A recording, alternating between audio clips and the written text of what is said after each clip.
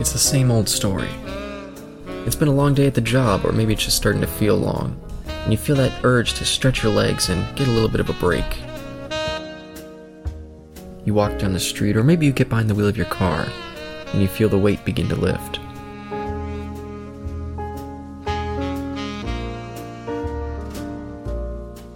You walk through the doors, and the sound of the place starts to clear the air.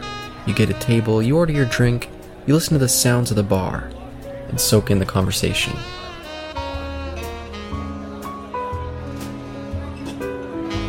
Welcome to the TNE Speakeasy, with your hosts, Eric, Isaac, and Caleb.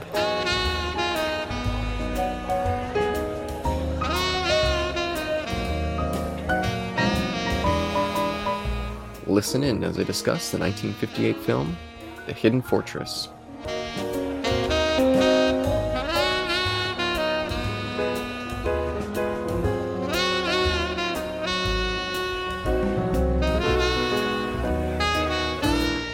Welcome back, ladies, gentlemen, those in between and unaffiliated, to another mini-series, I suppose. And this one, we have been waiting for, Caleb and I have been waiting for this one for quite a long time. Caleb, are you excited that we are finally here? Oh yeah, 3 years. 3 years it's taken us, and we're finally here, and yeah, I'm very glad to eventually get my THX 1138 Blu-ray back.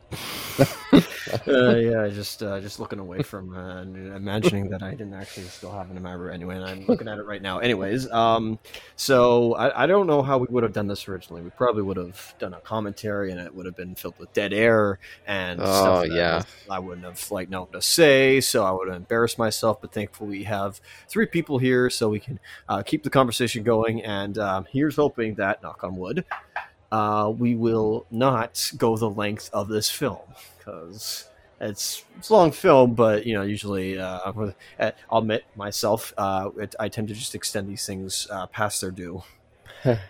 Oh no, that's interesting you mentioned that. Yeah, how would it turned out if we'd done it back then? Because I think it was only a few months later when we did our first non-commentary episode. Yeah. So yeah, we would have still been in that mode. It probably would have been a scene by scene at that point, but who knows? Eric, we are glad that you are here with us tonight. Thank you for deciding to join us with this. When was the first time you watched The Hidden Fortress, and how did somebody recommend it to you, or is it one of those things, cultural osmosis, like everybody talks about it, so you're like, I got to go out and watch it? So it was approximately 25 years ago. That makes sense. That explains some things for me. I'm curious. I have an idea what that might be, but it was approximately 25 years ago, probably on VHS. As to why I sought it out, it was a little mixture of reasons. Yes, it's true. Part of it was hearing about its connection to Star Wars, but it definitely wasn't only that.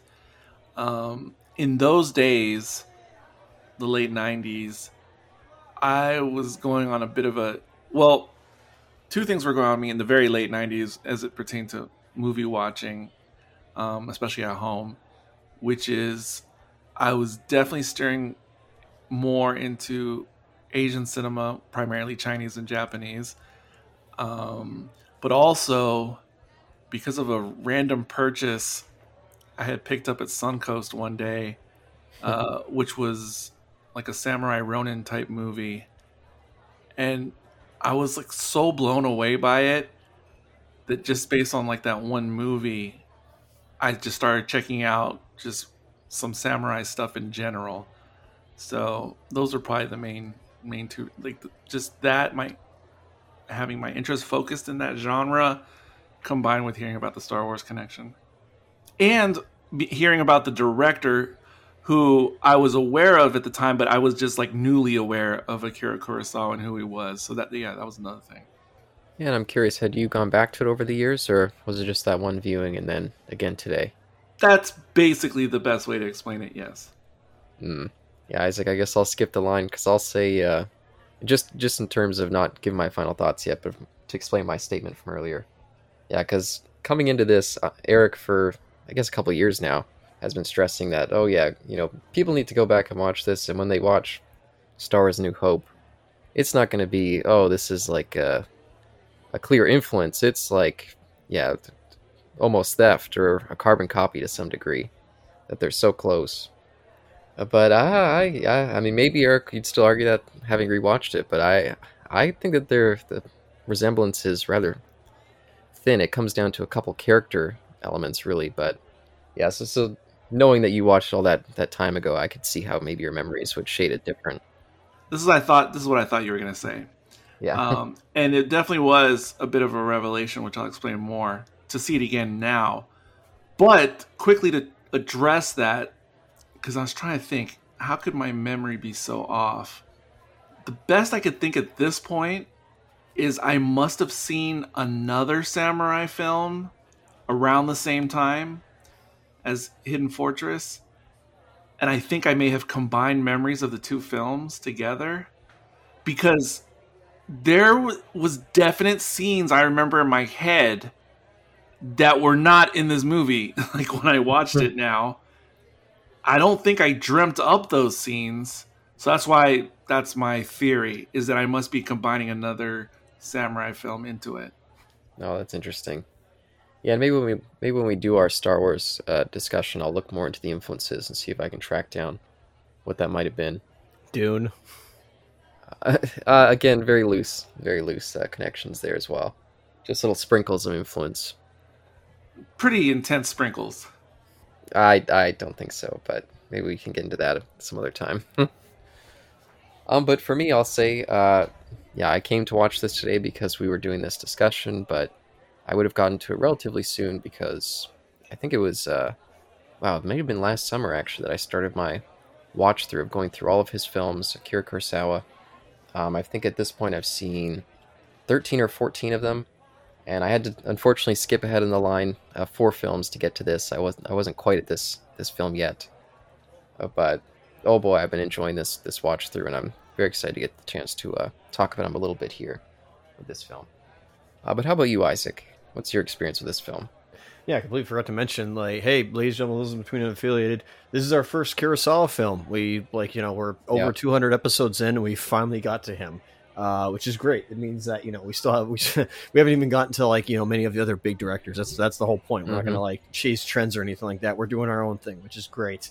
And yeah, no, I've been wanting to, we've been talking about doing a Kurosawa retrospective for, since the beginning of this channel, so it's not like we haven't got to him. We'll get to everything. Don't worry. We're gonna do as much as we can, as long as we keep breathing and we still have interest, which we still do. So as my first, I guess, Kurosawa film, again, you probably through cultural osmosis, you probably don't think there's, when they did Empire of Dreams, the documentary pertaining to the original trilogy's makings. They did mention this, obviously. There's a few scenes from that that were put in there, but they mostly just skipped kind of through that. And like what Eric said, whenever we were discussing, I don't remember which episode of Star Wars it was, or prequel. But I remember I pointed that out, and Eric's like, oh yeah, it's like shot for shot almost. And I kind of figured you were exaggerating, so I had that in my mind when this was the case. But I also had in my mind of, okay, so Kurosawa, he's had, how many films has he had to his name, Caleb? Up to this point, or just in general? Up to this point. I guess, yeah, up to this point, and then in general. I think this was his 17th, but let me quickly check my 18th film. Okay. And what was his overall totals for films? The ones that are still available that you can get that are theatrical, I believe, was just 30. 30. Wow. I believe. Quite a workman. Well, quite a journeyman when it came to that. Now, at the same time, so yeah, this is my first time viewing it. Being lazy, of course, just never getting around to. And always I'll watch it later. Like, I have plenty of life left in me. I'm going to regret that on my deathbed. And so, yeah, I was excited to come to this. And I was wondering like I said before, I was wondering if any of this movie is kind of, I'm not going to say Kurosawa poking fun at himself, but at least there's some mythology, there's history with what he was doing with his other films. And so this is like not riding the coattails necessarily, but doing something that he's done before, but he's doing it differently. I wondered that. Yeah, actually, in a number of ways, that is, yeah, definitely happening here. In some ways, I even had to go back and rewatch it because I was like, wow, this actually feels super close to one of his early films, The Men Who Tread on the Lion's Tail, I believe it was called. Interesting. And it had somewhat of a similar plot element where, yeah, this kingdom, or I don't know what you call it back then, fief, I don't know. Either way, it fell apart, and it was this general and these monks, or should I say, like samurais pretending to be monks, trying to ferry this prince off into another place. And so they also had to go through different borders, and there was also like this commoner element that these two, I don't know, I guess you call them like the C-3PO and R2-D2 stand-ins or analogs later. Yeah, those two kind of characters are something that you see throughout most of Kurosawa's films. Just these kind of lowly commoner types. And not just the samurai ones, too. You see them a lot in his contemporary films. Those people are kind of, just lower in the economic scale and, yeah, a little bit fucked up. You know, they got their darker elements. That pops up a lot in his films. So being kind of framed around them this time, because usually they're just kind of side characters. But, we start this movie with them and we end with them. That was kind of an evolution on what he'd been doing. Kind of really putting the spotlight rather than just as side bits. And the overall tone of this film is very much more. Well, there's not that there isn't any drama, but it's kind of a little lighthearted. I found, again, not fully lighthearted, but in the end, not really. Whatever, spoilers. In the end, both fellow commoners, both of the jokesters themselves, make it to the end, alive. And obviously the princess and the general, they also make it out there alive. So it kind of is, if we're talking like Shakespeare stuff, which Kurosawa was very heavily influenced, this is one of his comedies. Yeah, and I'll say one of the surprising things about his films is how much he really does throw in unexpected comedy. This one, yeah, it starts with it and it continues all the way through. But so many of his movies, even ones that are really dark, he just finds a way to insert humor in it that feels really natural. So, yeah, I always appreciate that element of his films. And for this one, I think right from the start with those two, we get this great kind of almost like a handheld shot, which I thought felt very modern. Felt like it was a little bit ahead of its time, that shot. With these two bickering, I guess, thieves. I thought that there was some funny dialogue just in that little opening there. Yeah, according to all the critics and writers on this film, everyone labels it as a comedy, which I wouldn't have thought on my own, even though I get all the humorous elements, of course.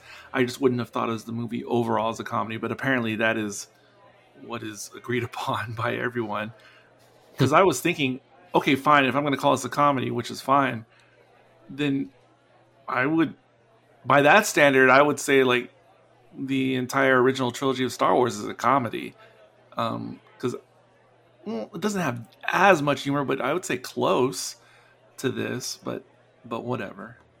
Yeah. That is interesting to label it as just like a straight comedy. I wouldn't necessarily say that either. But this does feel, I'm sure you guys noticed on Zencastr here, I put my name as the Ugly.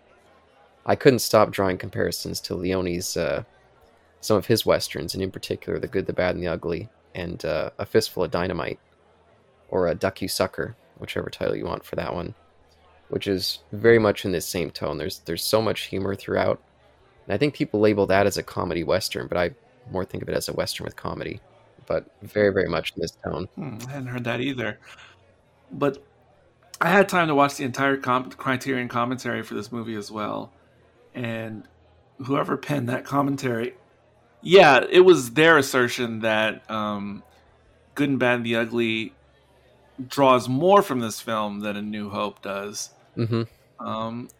Which I need to go back and revisit that movie. But I'm still a little bit suspect because at another point in the commentary, whoever wrote it was saying, oh, and yeah, there's these connections to Star Wars, but I didn't really bring up much because I don't really see much else there. And so then I was like, wait a second, what are you talking about? Because he only talked about the point of view characters being the droids. I was like, there's a lot of other parallels than just that. So then that put the whole thing in, as suspect to me, like his overall assertion earlier. So I don't know.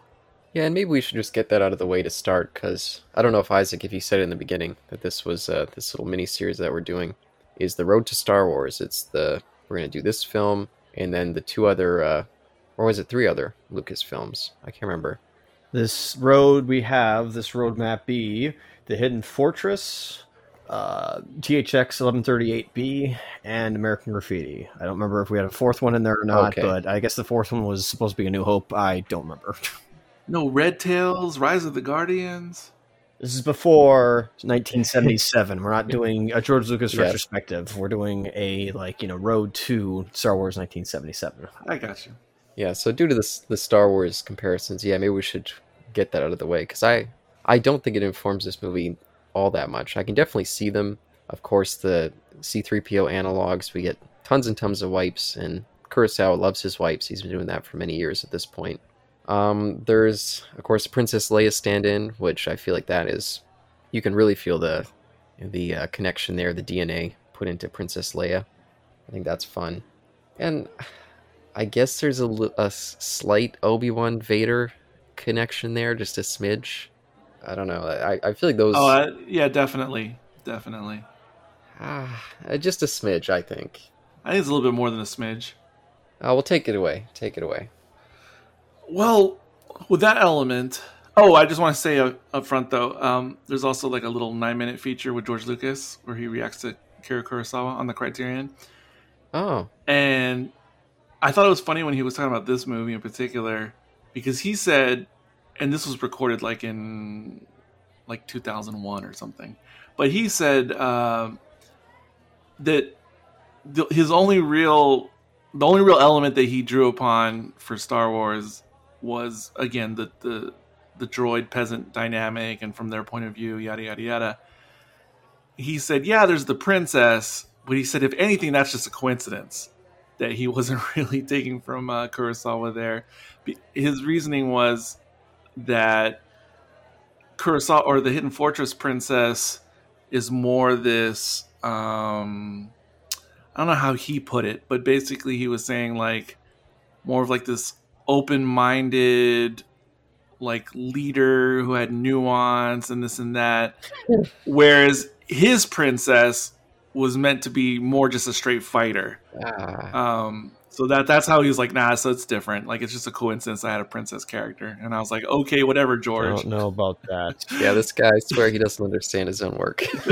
Rewriting history, controlling the narrative. At one point, Luke was supposed to be a girl, but they didn't want to have, two girls in a movie. So it's geez, Oh, no. Yeah, let's save this. Yeah, but if you want to talk more specifically on, Obi-Wan Vader. Now, the Obi-Wan thing was more apparent to me. The Vader thing, I didn't. It didn't really play much in my mind until I was just reading more, listening to the commentary. So obviously, General Rokurota. Obviously, he is like the mentor figure. He's like the protector. But he's like Obi-Wan. But what's interesting or not, he's more like the Clone Wars Obi-Wan, which I know didn't exist, obviously, at the time of A New Hope, than he was the older version of Obi-Wan. But still, definitely, the general played that role, even if he wasn't exactly like Obi-Wan in A New Hope specifically.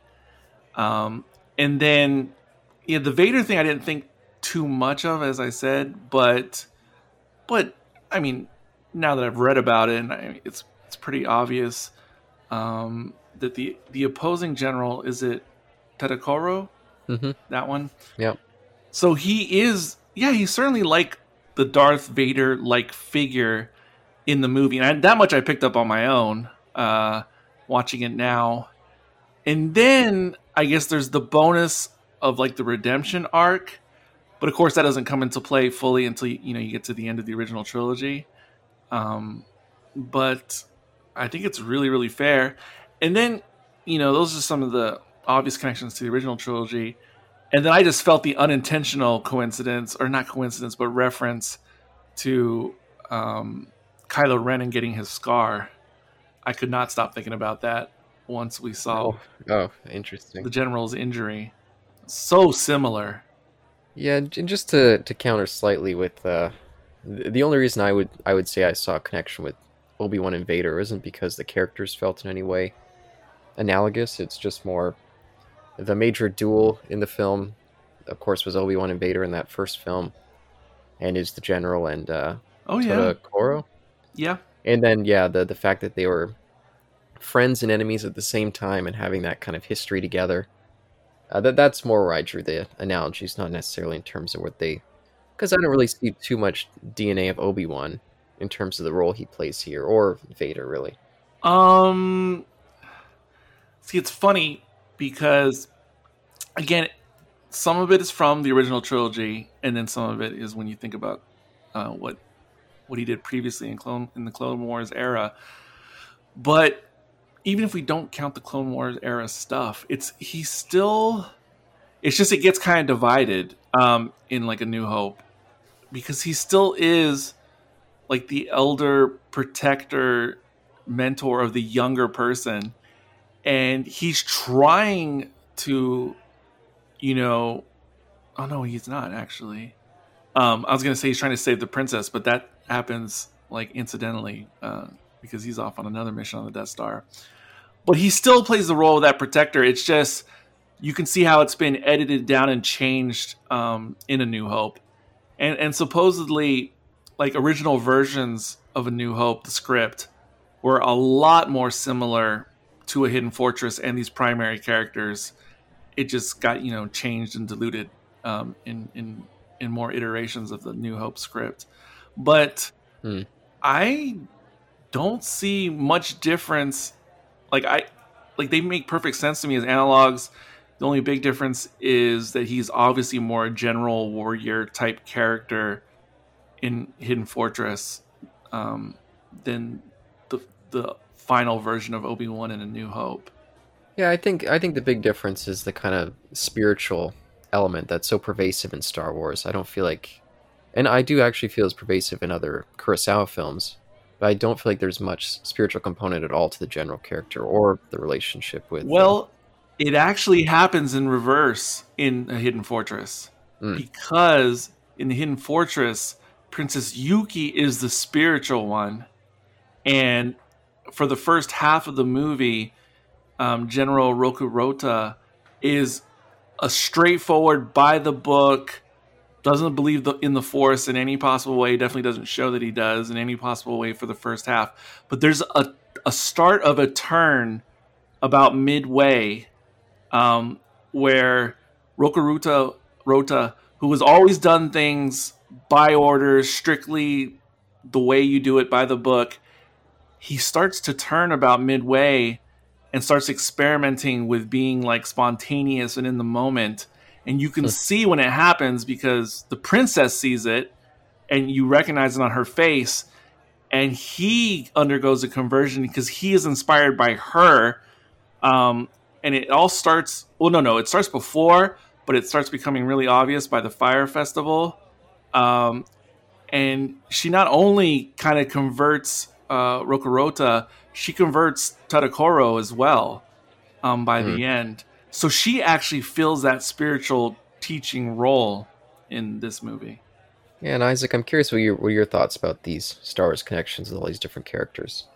I wonder if Filoni was looking at what Lucas was talking about with Hidden Fortress being an influence on 77. So I wonder if when he was doing CG Wars, when writing the character of Obi-Wan, though he's obviously called the Negotiator in that series, I do wonder if, he did, like Eric said, kind of draw upon this general as being the inspiration for that characterization of Obi-Wan in that show.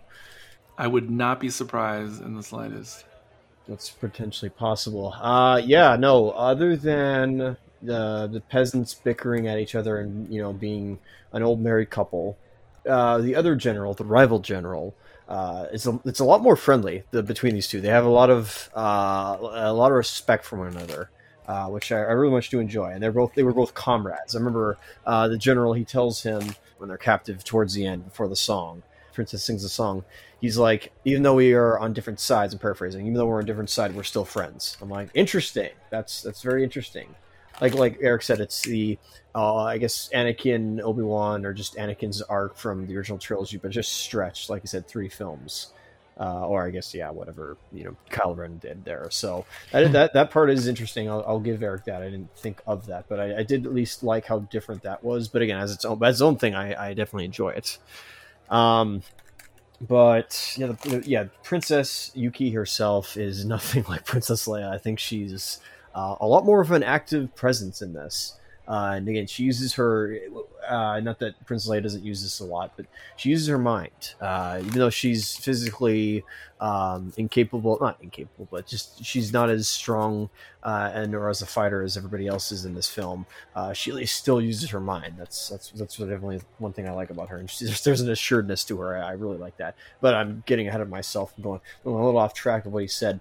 No, I don't really see anything. I guess the big thing itself is that the Hidden Fortress was the biggest adaptation change. The Hidden Fortress was on the side of evil in 1977, and it was a moving fortress. The eponymous Hidden Fortress in this film is only spent in we spend in I don't know, 1/3 of the film, and not even that. It's maybe 1.5% of the film or whatnot of the film, or out of 3, excuse me, at the Hidden Fortress, and then gets burnt down. So I do wonder what this was called. I didn't look this up, so pardon me if it's obvious, but I don't know what this was called in Japan, what the actual translation is of the title. Because if it was just called the Hidden Fortress over here in North America, I kind of feel a little bit not I got it for you. But okay, what is it?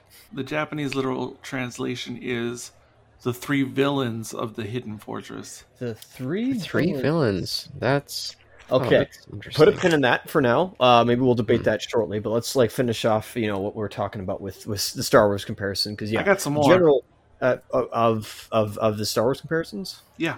By all means, please take the mic. Some I just thought of in the moment. Some I already had chambered.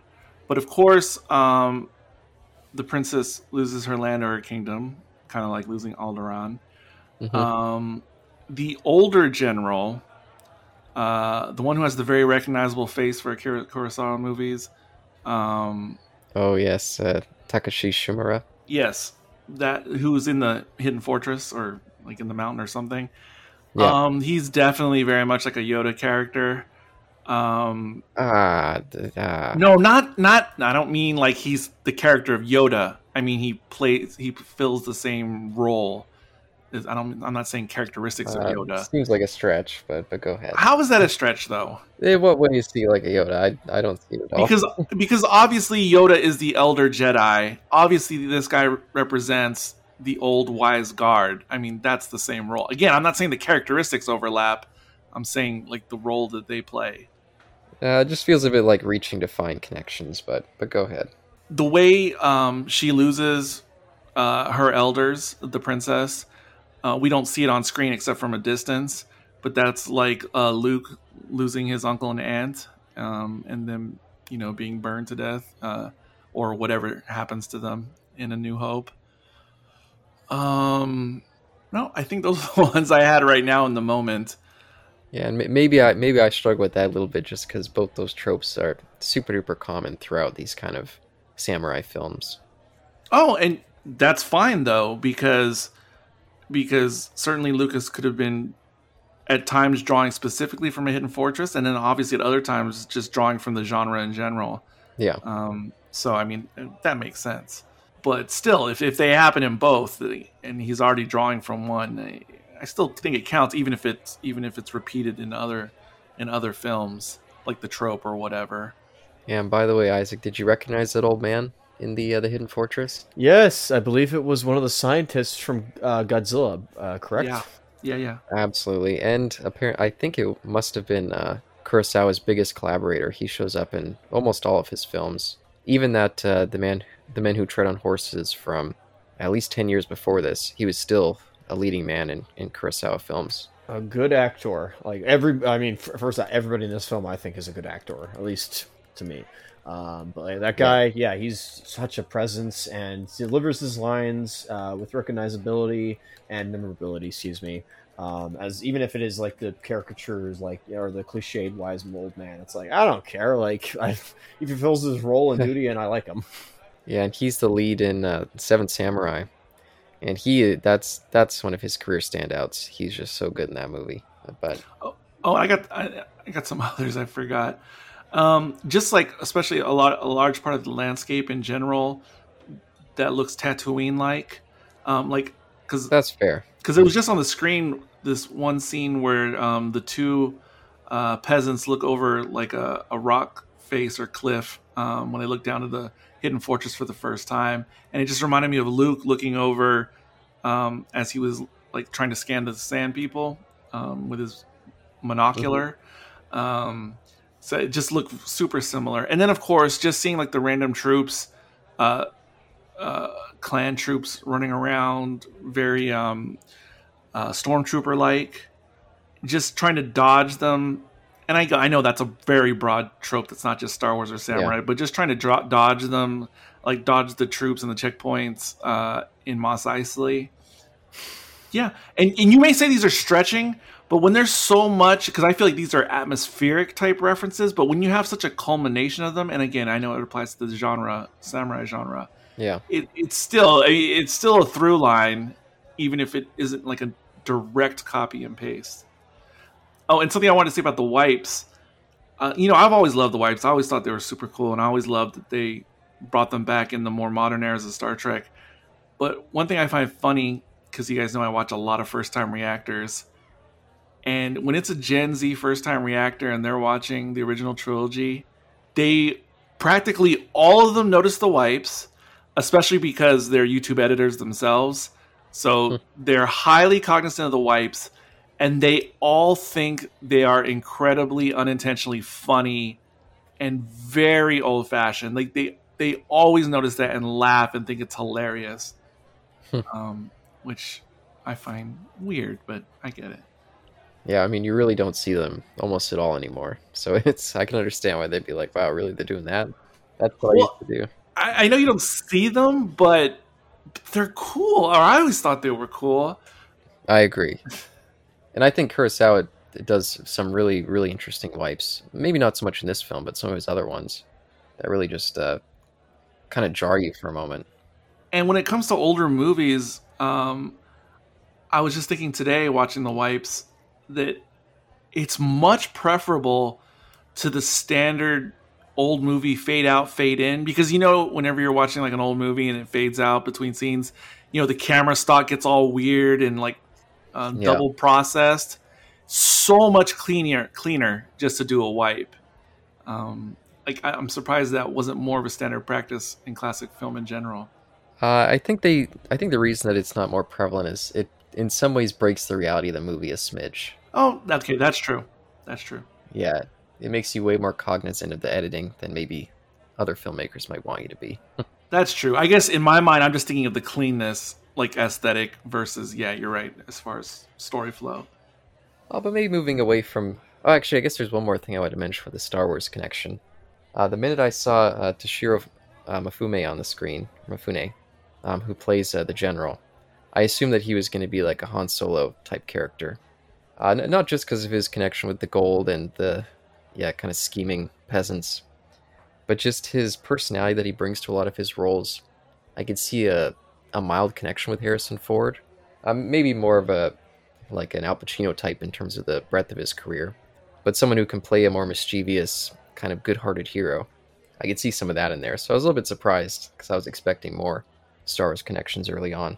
They didn't take on that role. Yes, in my messed up memory, I had remembered the general as being much more like a Han Solo character, which obviously is not the way it turned out. I don't know if this is true or not. Like, it's urban legend by this point, but there was probably a decision that George Lucas wanted to have Toshiro Mifune as Obi-Wan Kenobi, Apparently, that was Oh wow. the idea. That's the rumor. That's one of the pieces of trivia back in the day, or somewhere that I read. It could have happened, and that would have been kind of cool. Also, you could see the garb that the general wears was adapted to look like, and brought in to look like what Obi-Wan wears on Tatooine. Yeah, thank you. I was gonna say, even though it's so obvious, it doesn't mean it shouldn't be brought up how much the costumes resemble Tatooine. Because remember, at the time of New Hope, that wasn't a Jedi costume. That was a Tatooine costume. Again, Luke wears the Jedi uniform at the end of Episode 6. Which, by the way, I gotta correct myself. Anakin's garb. I don't know if I said this in Episode 2 or 3, but the garb that Anakin wears, even though I love what Sean said, where it feels like it's something out of a spaghetti western or something like whatever Clint Eastwood's name is in the Fistful of Dollars trilogy, but like. Blondie, which is true. I just realized that, I guess Anakin's uniform is actually a lot more closer to what Luke wears at the end of Jedi. I just realized that now. Yeah, and of course, Rey has a variation. And I first realized this as being super obvious because I saw Seventh Samurai before I saw this movie ever. And so when I saw Seventh Samurai, I was like, oh, there you go. All the Jedi costumes. And I guess overall, there's a princess who...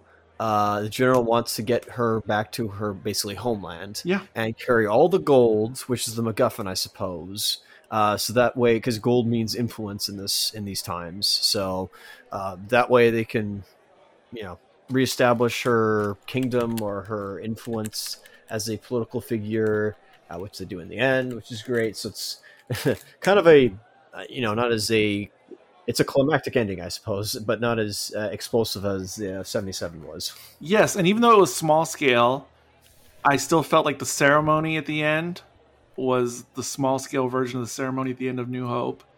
And even though this is a post-trilogy reference, you can't skip over the Princess Double as well, like Amidala is.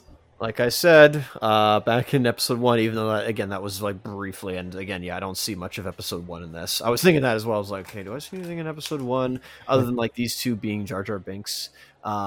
Which I presume that these two peasants are a lot funnier than Binks himself. Yeah. Oh, and in Episode 1, the princess does the same thing as Amidala, which is go undercover as a peasant. Yep, that's true. That's true. That is correct. Except they try to pull a bait and switch with us, the audience. Right. When we see Boss Nass. But anyway. Yeah, but maybe pulling it back from some of the Star Wars stuff. I feel like we spent quite a bit of time on that. Yeah, no, thus ends the Star Wars, oblivious Star Wars section. Let's analyze the movie from the novice leaders' perspective. Go. Yeah, and just I already mentioned that I think and this comes up a lot when I watch Kurosawa's films, especially in comparison to Hollywood films around the same period.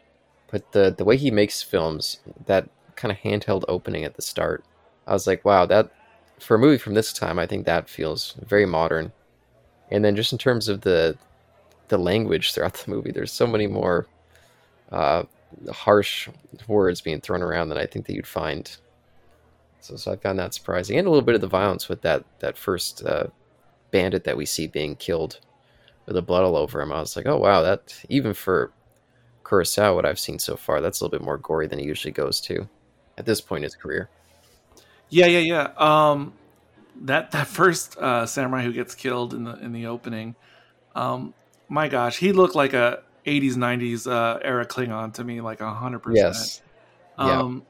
And I had a lot of these moments watching this movie, which is, I've always seen elements of Klingons and Romulans, like in Japanese historical type movies or period type movies, and it was just as obvious as anything to me watching this now today.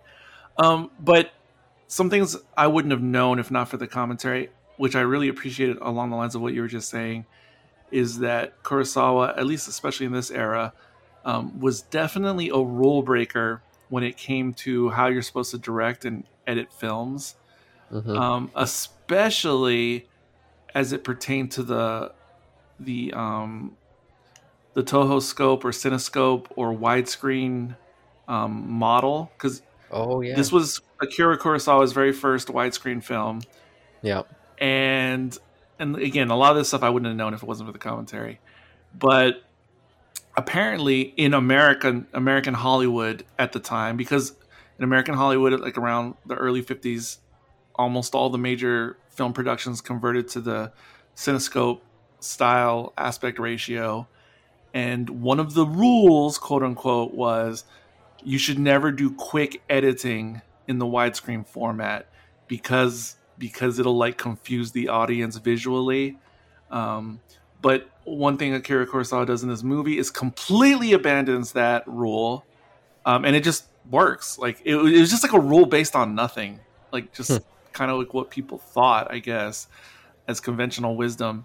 And another rule he broke is they said you should not do like long focal length lens shots in widescreen as well.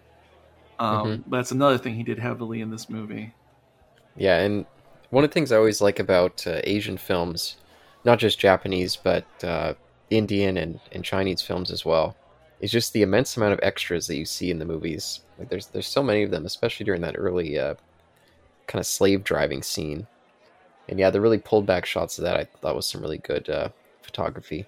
Yeah, heavy extras in Asian films. It reminds me of when you see some of those like epics of the silent era in Hollywood. And I'm just like, who are all these people running around in the desert right now?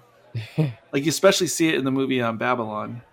Oh yeah, yeah, and I'd say with these two peasants, or commoners, whatever they are, thieves. I think they do a good job humanizing them early on because these guys are, I mean, they're a couple of scumbags. But seeing them in that little slave drive, how they kind of incidentally fall into it and then incidentally fall out of it. I think just seeing the toughness of their lives, it kind of makes sense why they're such little bastards, but...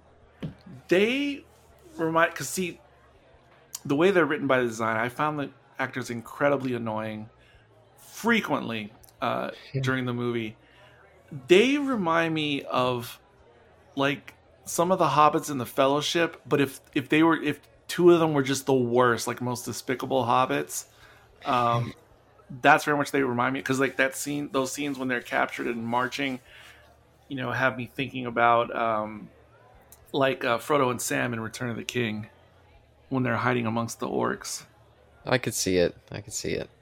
Yeah, and at times they are quite annoying. Other times they're funny. These two actors are again Kurosawa regulars, and this is quite different positions for both of them. So I kind of like just seeing them in this spot. It's quite unusual for them. But yeah, no, they do become a bit much. Not quite Jar Jar Binks levels, but ooh, close. Yeah, at times I was like, I could use less of these guys. And because I kept waiting for them to have a more of a character turn, like see the light. And every time you think that's what's happening, like within 3 minutes, they're like back to being idiots. Yeah, and Kurosawa does like to paint the... He always likes to have characters that are more complicated. It's like, oh, you would think, oh, these poor peasants, commoners, that they'd be immediately sympathetic. And then maybe partway through the movie you discover something that's like, oh no, they're pretty fucked up. But in this one, it's the constant jump between just being fucked up, and you kind of like them because they make you laugh at times, but otherwise they're... Especially when it comes to their relationship with the princess, I mean, they're a couple of real creeps. But in those scenes, I feel like maybe in a modern sense don't play nearly as yeah, okay. Yeah, but I hate to look at it, though, in a modern sense. But we're looking at it from, 2020. No, I know, but I hate to do that even with older movies. Because I like to judge... Oh, this is a complicated statement. I can't unpack it all right now. But I still try to take a movie, whatever era it comes from, as what it is. While at the same time, yes, I do take into consideration, cultural mores of the day. But what I meant was, especially when it comes to something... Well, it could be modern as well, but especially something that is a period-like piece. Like, does it make sense in the universe for who she is and who they are and the situation they're in? It 1,000,000% makes sense in that context, which is why I am not fond of some quote-unquote modern interpretation that's like, oh, I don't like this, it's creepy, or this is super Weinsteinian. Like, yeah, that may be true, but it just makes sense in the No. universe. I don't think in the universe you're supposed to be like, oh, look at them, they're so innocent and fun. I mean, Oh, no. I'm not saying look at them as innocent. have you ever seen Rashomon? No. Yes. I think first I was fully aware of the social mores even then. Yes. I'm not saying look at them as noble or. Yeah, that's what that was kind of weird. I didn't know what you were trying to say. No. What I'm saying is because people balk when just simply the inclusion of that type of content is in a movie. Like, not that we're supposed to be sympathetic for them, just the fact that why do they even have to have those thoughts? That's the modern reaction I'm like opposed to, which I see a lot with a lot of movies. Well, there's no one saying that in this podcast, though, so it's not really relevant to bring it up. Well, that's why I thought you were bringing it up when you said it. Oh no, if you hadn't cut me off at the start, I would have shown what I was meaning. I was saying that the stuff that hasn't aged well is stuff that I think was meant to be funny, but in the terms of current standards, does not play as funny. For instance, I was thinking of the scene with the straws, where they're drawing straws. I think that was meant to be more of a humorous scene, like look at these two fucks, these lowlifes. Any chance they get, they're going to go after, and they're bickering about it. And I think it was meant to play as a fun scene, but yeah, the humor just does not play funny in 2023. It just feels more skeevy. So that's what I was meaning by aging badly. I didn't look at it as humorous in that way. If there was any humor in that scene for me, it was more dark humor in the sense of, yeah, obviously this is who they are, because they always revert to their ridiculous backwards ways, the characters. Yeah, and the funny part comes in when the woman that they bought shows up and starts throwing fruit at them and then a rock. That's when it's funny, when they're just cowering in the corner like the little worms that they are. But I thought with the straw bit, it was supposed to have some humor as well. Yeah, and speaking of her for a second, I'm just going to call her the handmaiden, even though that's not exactly what she is. I don't know why. I wasn't sure which way she was going to go as a character after she was rescued. Especially when there was the scene where she was picking up supplies or something in the village, and then she heard the people talking about the ransom. Like, I almost thought she was completely going to turn on her rescuers, and I thought her character was going to go after the reward or like throw them under the bus. Isaac, haven't heard from you for a while. What do you think about that? Yeah, I'll get to I'll address the previous scene in a second. But yeah, as for addressing what Eric's saying now, there was never any doubt in my mind she was going to betray her princess. There was no, because like she freed them, she was freed by them, so I felt that there was like loyalty till the end. She needed to go back and quickly warn them of this awareness that the public had, that the authorities were onto them. So I really did enjoy her. I wish there was a little bit more of her, but for what she served as basically a one of the old peoples, basically a former citizen of the nation. I did like that she joined it, even though she had a very very minor role. It's, I guess, still there to just be either like an extra hand or to ground some of the other people. I have no idea. There's probably been many university papers on her character and what she means to the story and how it relates to Japan back in the day as well, or modern times. So I didn't. Yeah, no, there's never a doubt in my mind that she was going to betray the princess. And as for the two scumbags, or the two peasants, or two point of view characters, well, not always point of view. I actually like, well, okay, so obviously, yeah, my millennial brain is like, this is they're like, for them being corn dogs or whatnot, hound chasers and all that stuff, of just wanting to, they see they look at the princess in a leering setting as she sleeps. The camera literally poses, shoots at her, like she sleeps so innocently and whatnot. So obviously I'm just like, I don't know if I like that, but my other brain is like, I like the fact that these are two morally ambiguous characters, and throughout the entire film, that is the point. And I know that may be a turnoff for a lot of people, where they're just like, you can't do that. Like we need to like know where our characters stand, if they're black and white, if they're on the good side or the evil side. I like the fact that there's so much gray in this world, and that, like, you know, Kurosawa is playing with the idea of being, at least he did it right. There's probably been many other like characters like this where it's just like you don't know what side they're going to be on, and this, they're on their own side. They're just trying to survive, and Yeah. you know, pleasures of the flesh, of course, but like, yeah, they're very, you know, ambiguous. Aligned, their alignment is ambiguous, but I kind of like that. They're just out for themselves. I if they were gray as characters, as because I wouldn't call them ambiguous in that sense. I if they're gray though, they're dark gray. Like I think they're essentially bad almost the whole movie until it turns out to be perhaps a redemption arc by the end. But I don't think they have much going for them on the positive good side. The only time they do good things is when it aligns with their bad intentions. Yeah, and I think looking at it in the context of like the caste systems, I mean these people are at the bottom of the rung in terms of their caste. They're like nothing. So the fact that they have to scrape by and do whatever it takes to keep going, I mean, you could see why that kind of lifestyle would create them like this. That's what makes them a little bit more gray for me.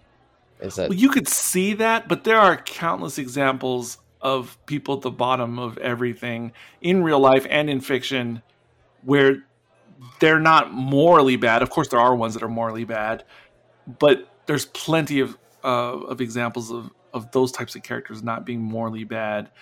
Because even when they do something selfish in other works, they're still not as bad as these guys. Yeah, and that's why they play them for comic relief. They're that extreme, taken to so extreme that even the person they call their best friend, give them the right opportunity and they'll happily just screw them over. Like these guys, they are just the scum of the earth, and that's what's meant to be fun about their dynamics. And Yeah, I get that. that's what I was mentioning earlier. Occasionally they go a little bit to the point where it's not fun, and then other times they're just distracting because they're a minor Jar Jar Binks of like, okay, I'm just trying to enjoy the scene. I don't need you two mugging in the corner, you know, calling attention to yourselves all the time. You know, save the funny bits for the really funny parts, and not just throwing everything at the wall like they occasionally do. Only a couple times throughout the movie. So I think that they were distracting, but every now and again it shows up. Oh, and I just want to say the handmaiden person, I had no faith in her character. I was highly skeptical until the stone over her head scene. Prior to that, I definitely did not have the faith Isaac had. Yeah, and Kurosawa occasionally did a few like looks from her where it looked like, oh no, maybe she's more mysterious. But I'm on the Isaac side. I just never took it as that's what they were introducing that character for. It wouldn't have seemed to fit for me if they made that choice. But I did like that her inclusion in there. It helped, of course, in terms of the plot for their, you know, since the what was the name of was it Yamana or Yamana? Yes, Yamana. Yeah, since they knew how many that there were, having her there helped for the plot reasons. Oh, yeah. But it was a good scene for the princess early on, when she was so adamant that they buy her back since she was one of their citizens. And boy, that bar scene, those fuckers in there, I mean, those are some creepy dudes too. It really shows the roughness of this world and why people like these two peasants will be shaped the way they are. Like, this is just not a world built for people on the lower bottom of the pole. They were able to accomplish that without gratuitous violence or graphic images. We didn't just all of a sudden see a woman declothed or anything like that, or abused, other than, like, I guess being verbally abused, which is still a thing, of course. But we didn't see any actions performed against her that would violate her being. So it's like implied, of course. Excuse me, I gotta be careful how I say heavily that. Implied. Like heavily implied, but there was at least, like, Kurosawa has some taste. He would treat that stuff with the utmost care, and if he would show it, he would do it in a significantly, like, you know, toned approach. Yeah, and just since you're mentioning this, I was trying not to bring this up, but just because I was recently editing some of the Kubrick series still. There was one, I believe it was for Spartacus, me and Eric were talking, and he had a point that I massively disagreed with. I didn't really say much at the time, but I think I made a couple comments about foreign cinema. But he was talking about how the code, it wasn't necessarily a bad thing because it encouraged people to be more creative and created some art that, oh, if the code wasn't there, it would just be blatant and they would just be saying it, that kind of thing. But I was thinking about a movie like this, which came out during that same period when so many movies were being crippled by the code, and you see what Kurosawa was able to do. I didn't want to bring it up, but Isaac saying that kind of inspired me to say. Well, no, I don't see any reason not to bring it up, and I definitely strongly still agree with myself on my past point. I wasn't sure what you were going to say, but it's funny though you bring that up though, because listening to the recent conversation, even before you brought up Kubrick, I was when you talked about, or when Isaac was talking about how it's implied enough without being explicit, my mind instantly went to Lolita, Kubrick's version specifically. So I was already thinking about it before you even brought it up, Caleb.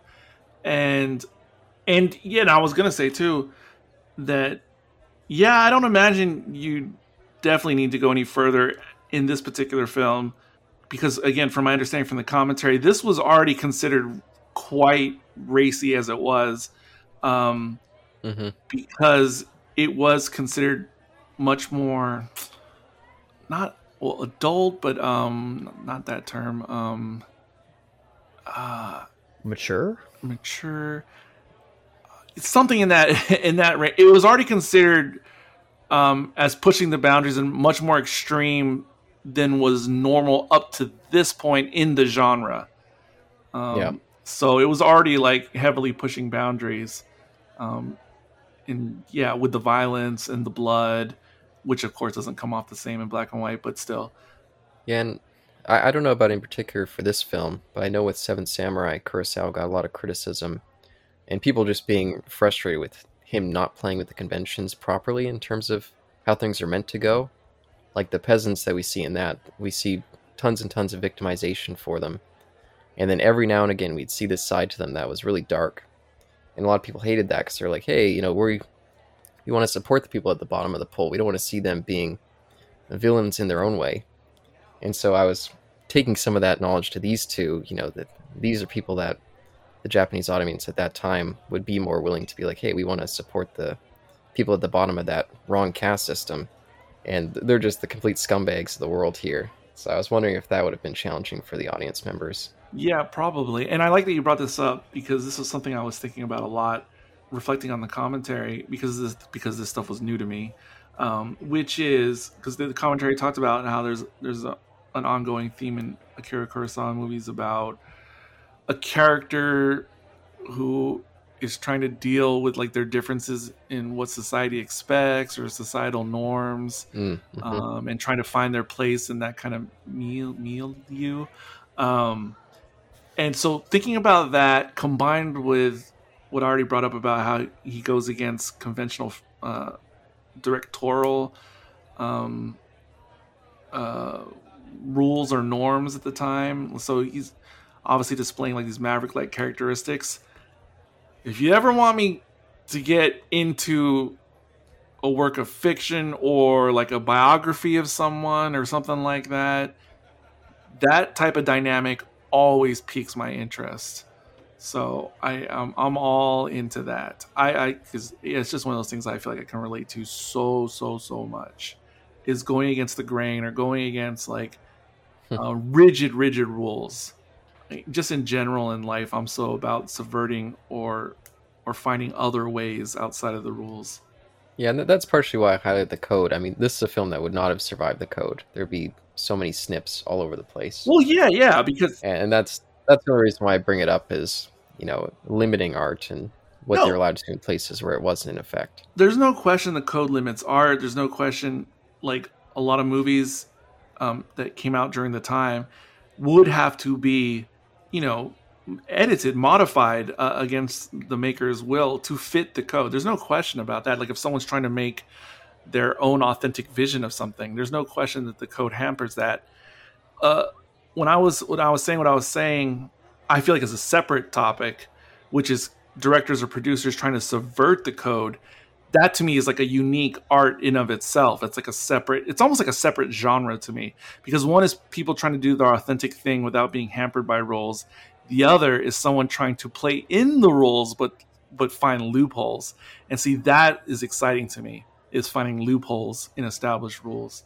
Okay, see, that's where I kept getting confused in the Spartacus discussion. I was like, is he saying that he just flat out likes the code because it forced filmmakers to? No, it's like an unintentional benefit of having the code.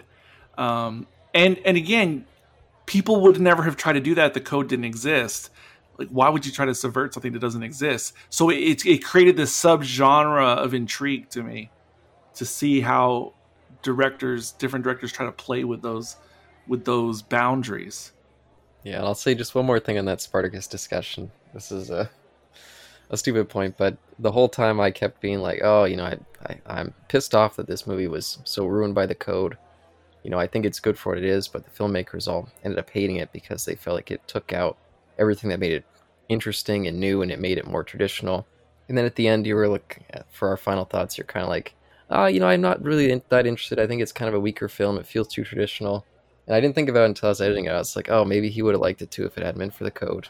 So yeah, well, that's two separate things, because I like Kubrick subverting the code, but it's more in his other films, not Spartacus. And I also agree with my old sentiment on that, because to me, it's not the code per se that hampers Spartacus. It's the Hollywood model and the Hollywood suit types getting involved. That to me is what hampers Spartacus more than the code per se. Yeah, it was the code. If you read Kurt Douglas's book, he goes into extreme detail about that. But anyway, that's not this film. I apologize for bringing that up. No, it's fine. Going off into different tangents. But anyway, let's get back to the film. I wanted to highlight, prior to me starting the Sakura Kurosawa retrospective, I wasn't too familiar with Toshiro Mifune. I'd only ever seen The Sword of Doom that he was in, which is a really great film. I'd highly recommend that. But having seen so many of these films now, I'm shocked I don't hear about this guy more. He seems like he's a major actor that, yeah, is on like the level of an Al Pacino or someone like that in his day, for Al Pacino at least. Like, he had so much range. He could do so many crazy, chaotic roles, and then, yeah, just amazing presence on the screen. He's really something. Yeah, I don't know that much about his history as an actor or whatever, but even just based upon this one film, he was giving off all of that this is a major leading man, like the equivalent of whoever, like famous American Hollywood actor. He everything about him gave that off. Like, this guy is an acting force to be reckoned with. Yeah, there's a lot of confidence in this. Again, I really wonder how he would have played Obi-Wan had he played had he been cast as Obi-Wan. Excuse me, for 77. But yeah, he's and very different, obviously, than Obi-Wan. Excuse me. I'm not trying to go back to those similarities, but like, no, very very confident, and he's I like what Eric said about how earlier with like how he's kind of straight to the point, or he plays by the book. And then it's Princess who inspires him to think outside the box. I never read that. I mean, that's obviously, again, this is my first viewing, so I have no idea. That was never my view. I just assumed he was also just trying to, like, he was very quick thinking, and he had a mind himself, so he had to like either think on his feet, or at the end of the day, he was trying to get to cross the border, and he didn't get across the border by any means necessary. Because then he would have sacrificed these two dummies. But no, again, I really like him. He's a very like moral authority figure that we could trust. Yeah, I also wasn't quite sure what Eric meant about her changing it, because I thought right from the start with deciding to align with these two was outside of the box thinking, because I get the sense that he's a samurai, and he does treat these guys as lower, the servant class still, but he's also at the same time like essentially acting like he's making a deal with them and that they're somewhat equal partners, or at least that's what they think. Yes. Yeah, well, I think he was. I mean, I think he meant that deal like sincerely. No, because okay, so really? Yes, I do. But you see, at the start of the film, I mean, there's no question he's already like a master strategist. So he already does have quick wits and all that type of thing going on. And it's in his original mindset at the beginning of the movie, he's probably going to kill the peasants up until the point until he learns about their plan, which as a statistician, he obviously sees the value in that. And then he also abides by like the code of honor of the world of the time. And so that's why I think that once he decides to make a pact with these guys, I think he will honor it on his end, certainly because of the rules of honor. But again, even though he takes on their idea, it's because he sees the strategy and wisdom in it, not necessarily because he's changing his ways, even though it is an example of out-of-the-box thinking, which he wouldn't have come up on his own if not for them, because he is so straight line. And when the turn, I think the first time we see the turn is... Oh, because also remember, he doesn't give a shit about the peasant girl because he can only see how it can hurt them at that point in the movie. It's just the princess's will that he decides to go along with it. But the first time you see the turn is obviously when they cross the border. Finally, they go over the bridge, and they get stopped, and then he puts on this whole ruse about I found some gold. There should be a reward. Give me a reward. And that's when you see the princess's reaction. And then his other major turn that goes against tradition was when he had the duel with the other general, the frenemy general. And by all rules of honor, he should end his life once he wins the duel. He goes completely against like tradition as he normally does when he lets him live and says he'll see him again. That's a major turn for the character as well.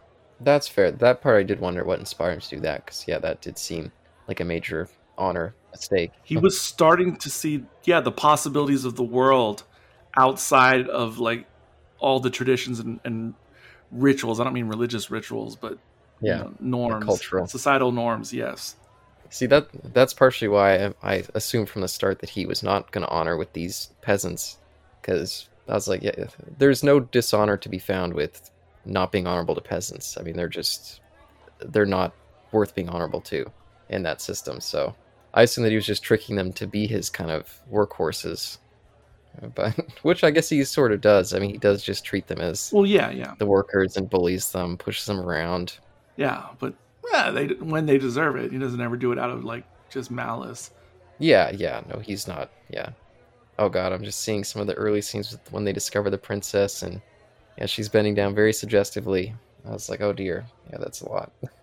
When the peasants are explaining their plan on the sand, now I totally understood the plan. I get it; it makes sense. But I was so confused by the symbols.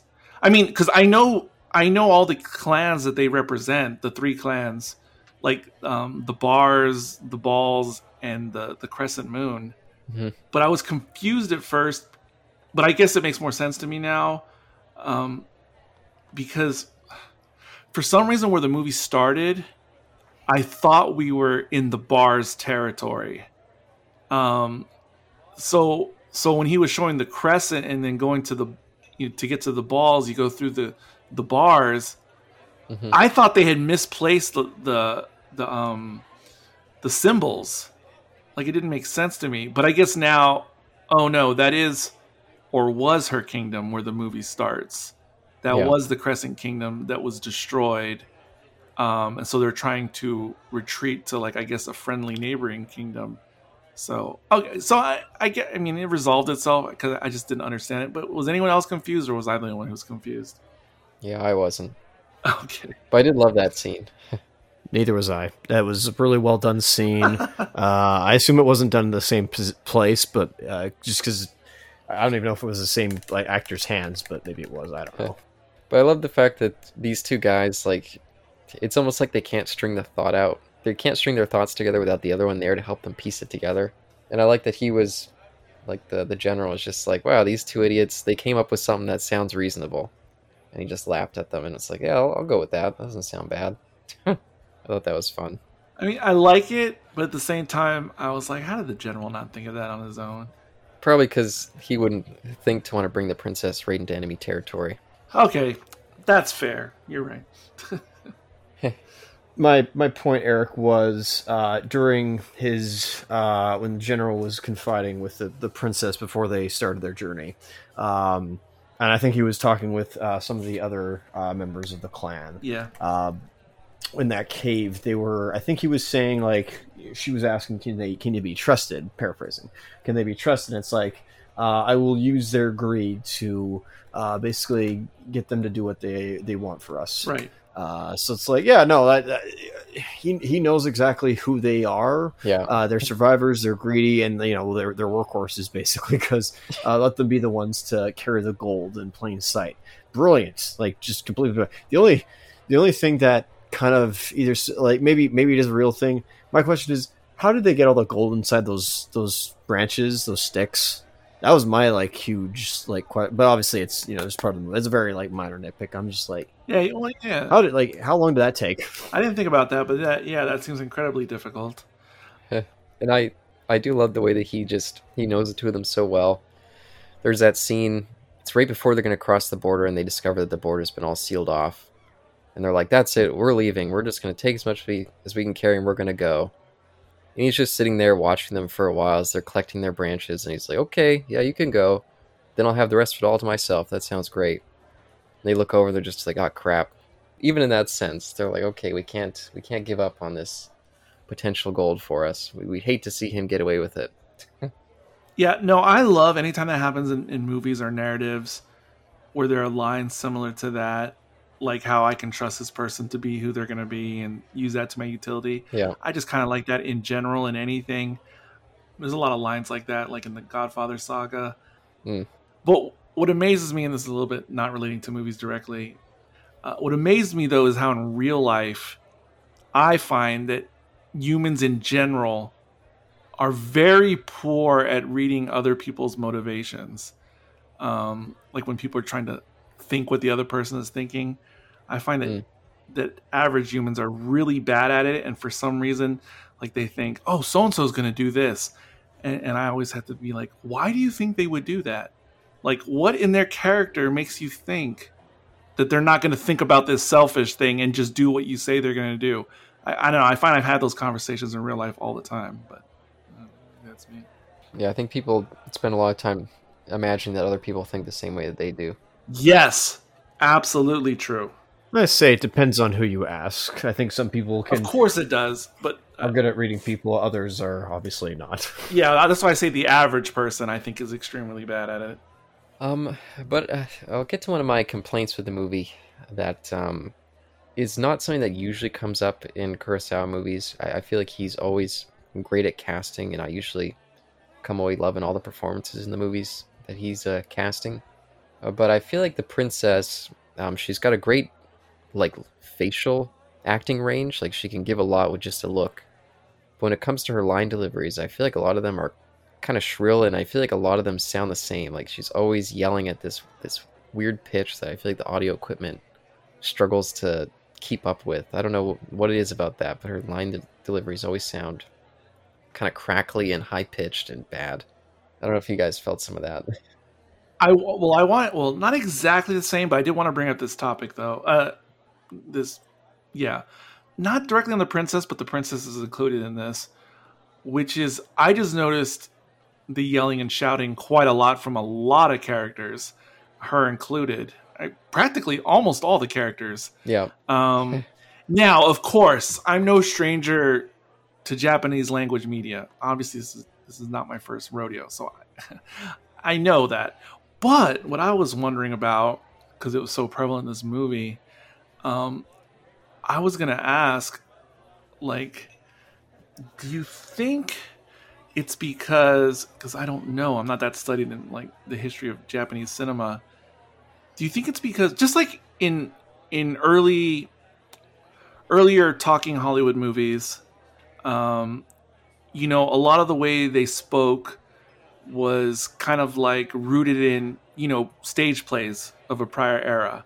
So, a lot of dialogue in American movies is a lot more stagey, like in the first 20 years or so of talking movies. And so I was wondering, do you think there's like an aspect of that in Japanese cinema that perhaps like when things were relegated to the stage, it was all about projecting your voice, to the people in the back. And maybe that over time just became an established style of acting, and it like carried over into film and live action. Because obviously there's plenty of films like after this, and not just samurai movies, where and it's kind of like an American stereotype to think of Japanese as sounding like very stern shouting. Like even if you think about the evil patriarch in Karate Kid Part 2, but he's always like Miyagi, and he sounds like the guy in Samurai Jack. I said before to you guys, I always thought it was the same guy doing the voice acting, but it's not in Samurai Jack. And then of course in anime in general, like that's almost like a trope as well. So you think it's that? Do you think it's something else? Isaac, any ideas? Maybe this is wrong, but I don't know if there probably is films out there. There's Japanese. Yeah, why not? I feel like this film is theatrical, as in like it's very like theater based, as if Kurosawa was trying to put on a performance on a stage. So I don't know. Maybe I'm reading. There you go. Maybe I'm reading it wrong. But I see what you're meaning, and same with you, Caleb. I see what you're meaning with like how the princess herself yells and screams a lot. I take it as, at least my initial thoughts are, she's very passionate. She's kind of struggling with how to assess the situation, and even how she's going to be able to get back to her land. And there's that moment where there's that whole thing where she was like raised. Her father wanted a boy, but instead she got a girl, and she thinks differently than him. And some of the elders are like, we've never seen her cry. And then we cut to her, having waterfalls for eyes like they were out of a Miyazaki film, looking at her land's image in the background as a flag. So I took it as she's trying to appear like she's all in order, but in those private moments to herself, she's breaking down. Well, yeah, to focus more on the princess in particular, I find her character incredibly amazing, and I find her greater than the sum of her parts as a character, which I was not expecting going into the movie, just upon like seeing the entire thing. And it is true, like when she's delivering dialogue, she mostly plays one note. There's no question about that. But it works for me. It totally works. And, again, when I was seeing her, I was very much thinking of like a very stoic and stern Romulan-like character from Star Trek. So somehow grafting that onto it made it all make even more sense to me. That is just so who she is. And with what Isaac was bringing up, I don't know that it was necessarily that she was hiding her inner soft self until it broke out at times. I think it was more that because she definitely shares some characteristics with the general, but yeah, in a youthful, more nuanced way. And it is incredibly interesting just to think on that dynamic of her being a girl who was raised as a boy. I mean, that's a lot to think about. Like I'm weirdly thinking of Mulan now for some reason. But I think what was happening was, she had always lived the royal life, for better or for worse, and she played her role like excellently as like a masculine princess type.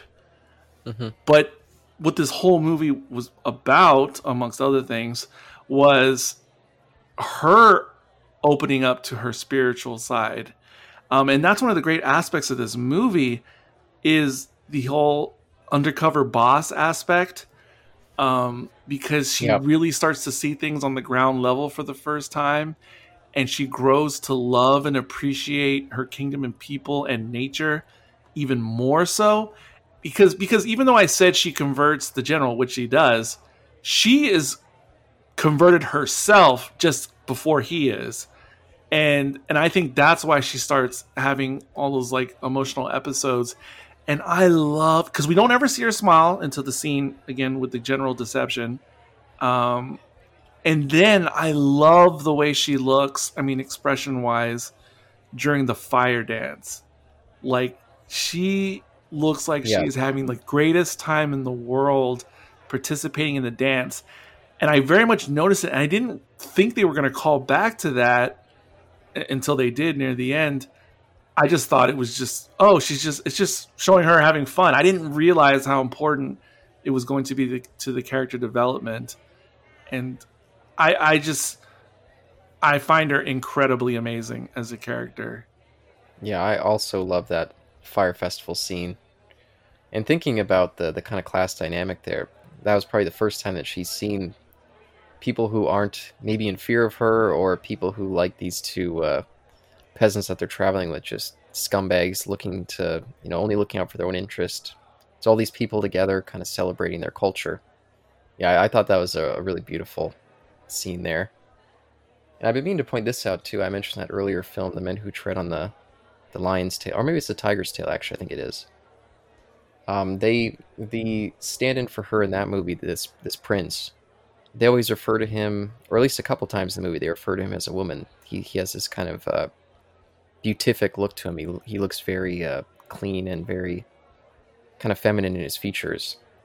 So I thought it was interesting that here we have this woman who was raised as a kind of a prince in her way. I wonder if Kurosawa was kind of playing with those two dynamics in these two movies. Oh, I mean, I've not seen the movie you speak of. It was mentioned in the commentary, certainly. I would think 1,000,000%. That's just like a hunch, gut feeling on my part. Yeah. Oh, I'm sorry. I just saw a major Star Wars reference on the screen that wasn't mentioned. Oh, sure. But it's from the sequel trilogy. The damn logo on the back of General Darth Vader's back is almost identical to the New Order logo. Like I don't think that it could be any more the same. Oh, interesting. I'll go look at that. And that guy, by the way, is he was Kurosawa's first leading man. I forget the name of the actor, but he shows up all over the place. I always really liked that guy, so I was happy to once again see him here. And even though he doesn't have much screen time, I do really like that character and his little redemption at the end. I was so pleased by that for some reason. I was like, oh, this is so great. And I even wrote, and this is stupid in my notes, for his line when he says, "Forgive this traitor," just as he's leaving. I wrote, "Hey, I love it. Totokoro joins the caravan of courage." Oh, wow. I don't know why I wrote that. Oh, wow. No, I loved him because he came off as very two-dimensional at first. Kind of like how the peasants are two-dimensional, like what you see is what you get. And then when the other general said, we'll meet again, my mind just assumed they were going to meet in an actual duel to the death at a later time. I didn't really see the turn coming until it was, more obvious what was going to happen. So I didn't expect that character turn. Loved it. Fantastic. I did not think that character was going to have nuance. Yeah, no, I definitely really liked that turn. But Isaac, it's been a while since we heard from you again. Any thoughts there on Totokoro or the princess, like we were just talking about?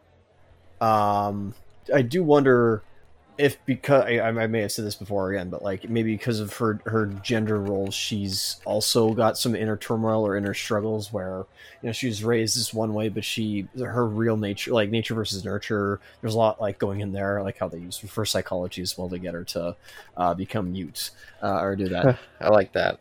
But there's no scheme, like she's not over scheming or she's not trying to scheme against her general or anything like that, but she goes along with it just because it does help better the mission. I was trying, one thing I was trying to do was during the ceremony, during the fire ceremony, I was wondering how, I'd have to look at this, people have already extrapolated on this and written university papers on this, so it doesn't matter, but I was wondering how the lyrics, the song itself that the people are chanting during the fire ceremony. I was wondering how they pertain to the princess herself, and at least in this first viewing, I could not connect those together. But obviously, somebody who's watched this film many, many times and has probably written a paper on this subject could answer my question. Well, what's funny about it to me is that, not to mention Star Wars again, and it is a bit of a stretch metaphor, but I think it's not just a leap of a metaphor. I think it is by design. In other words, not just coincidental. Because, it's explained in the commentary that the lyrics during the song are based upon like Buddhist ideals and like Buddhist, and I think the Buddhism and the spiritualism in the movie is the analog for the Force in this movie. Not magical powers per se, but a different insight into the universe around you, or what makes up the universe. And looking at it through a Star Wars prism, I think that is her awakening to the all-living Force around her. And that's what's happening when she's reciting those words. But she's not just reciting them, especially later in the movie. She's actually internalizing them, and she's actually opening other people's like non-Force believers, like the two generals. She's kind of like opening their eyes to it as well. In a way, Caleb, maybe this isn't the same, but I got some Nausicaa vibes from her almost. The way she had that stick that was like a crop or whatever, and Nausicaa kind of has that in the beginning of the film, and the way she's able to I'm not gonna say turn men against her, but almost have an influence on people, and the compassion she has and innocence to her kind of sways people for how just honest and good-hearted she is. So I kind of got some vibes from Nausicaa. Obviously, Miyazaki has his influences for how he made that character, but that was who I was thinking more of. Oh, interesting. And I had two more thoughts about the character, just listening to recent conversation. Oh, actually, one I already had before, which was, the Criterion cover for this movie, which obviously has her like holding the stick and everything, looking a little crazed. I have long thought that, like, I didn't like that cover art. Like, it almost looked unintentionally comical to me, like over the top and kind of ridiculous. Yeah. And I've thought that for many years. But after I finished watching the movie today, I think it's incredible. I don't necessarily like the art. It's the art style itself for the Criterion cover, but now I want a poster of that image. Not the Criterion drawn one, but like a photographic poster or something of her in that pose, because I think she's so much cooler now. I think the image is so much cooler. And the newer thought I just had a little while ago was, I was thinking, in other, like, let's say kung fu type period Chinese movies I've seen, and some other Japanese period movies, and probably in modern ones too, not just period ones. Oftentimes, whenever there's a strong female, she just is what she is. Like, she's just a badass. Like, she's just a masterful fighter or whatever. Almost, I hate to use this term, but just to paint the picture for other people, like what they call like a Mary Sue, or like the Rey character in Star Wars. Like, they just come out of the box like ready to go. But I think this is another reason why I am now so in love with this character, is because she's so much, even though she plays flat, but when you boil down her character, she is so much more nuanced and incredibly more interesting than those stereotypical female heroines in the Asian cinema I've seen. Yeah, no, that's certainly fair. And Kurosawa, I'll say, up to this point, has had a streak of really strong female characters, especially in something like The Idiot, which I watched recently. The women characters in that are, they push so much of the story, even though they're not the main focus. It's mainly focused on these two men, but the women have such a huge impact. It's another movie that I would very much highlight to check out from his work, The Idiot. Now, this is a side commentary, but it's a conversation I have at times with with random people or other people, which is when it. I'm not trying to get political here. There's a point, but when people talk about, whether in modern times or historically, about the patriarchy and how could women ever have a chance because they were so subjected in their roles, etc., which I understand historically or present times. But whenever I try to bring up, like, yes, I get females don't have usually the physical strength to combat like tyrannical men or whatever. But I always try to bring up they have other abilities. They have other powerful ways of persuasion and affecting other people to their will if they choose. And I tend to get shouted down or dismissed whenever I bring up that type of argument. But at the very least, would you guys? I mean, isn't it self-apparent in history or in film that it's obvious? Just like this character, she obviously has incredible strengths of influence and otherwise that have nothing to do with physicality. And what's even more interesting in her case, while she is strikingly beautiful, that's not her go-to tool either on how she is able to influence others. Well, I think she has the luck of her genetics to be born in that kind of royal position, preparing her differently. Oh, okay. I'll give her that. Unlike the peasant girl that they buy, who was just a victim of the war and sold off to be a sex slave, really. No, there's no question about that. But what I'm saying is, even though she does have her class that she's born into, just because she has her class, like say it was a different princess, that doesn't mean a princess could bend the will of generals, or even not bend the will, but sway them or direct them. Mm-hmm. And I'm just saying, because I always try to bring up that femininity and women bring other strengths to the table, and I obviously often get just dismissed and shouted down. I hate that. Yeah, I think when it comes to the majority impact, I feel like those are more the outliers, which is maybe one of the reasons that people don't highlight them as much. But I mean, she uses her intelligence. That's the one yes. thing I don't know if I'd say it's femininity at this point. I will say, right. On paper, I don't really see any femininity in her when she's being, I guess, active and contributing to the plot. I don't want to obviously say that, but like she's using her intelligence, so that's not exactly a fem. Like that's right. Totally feminine trait. Yeah, it's like just neutral for any like gender. So yes, makes her a strong character.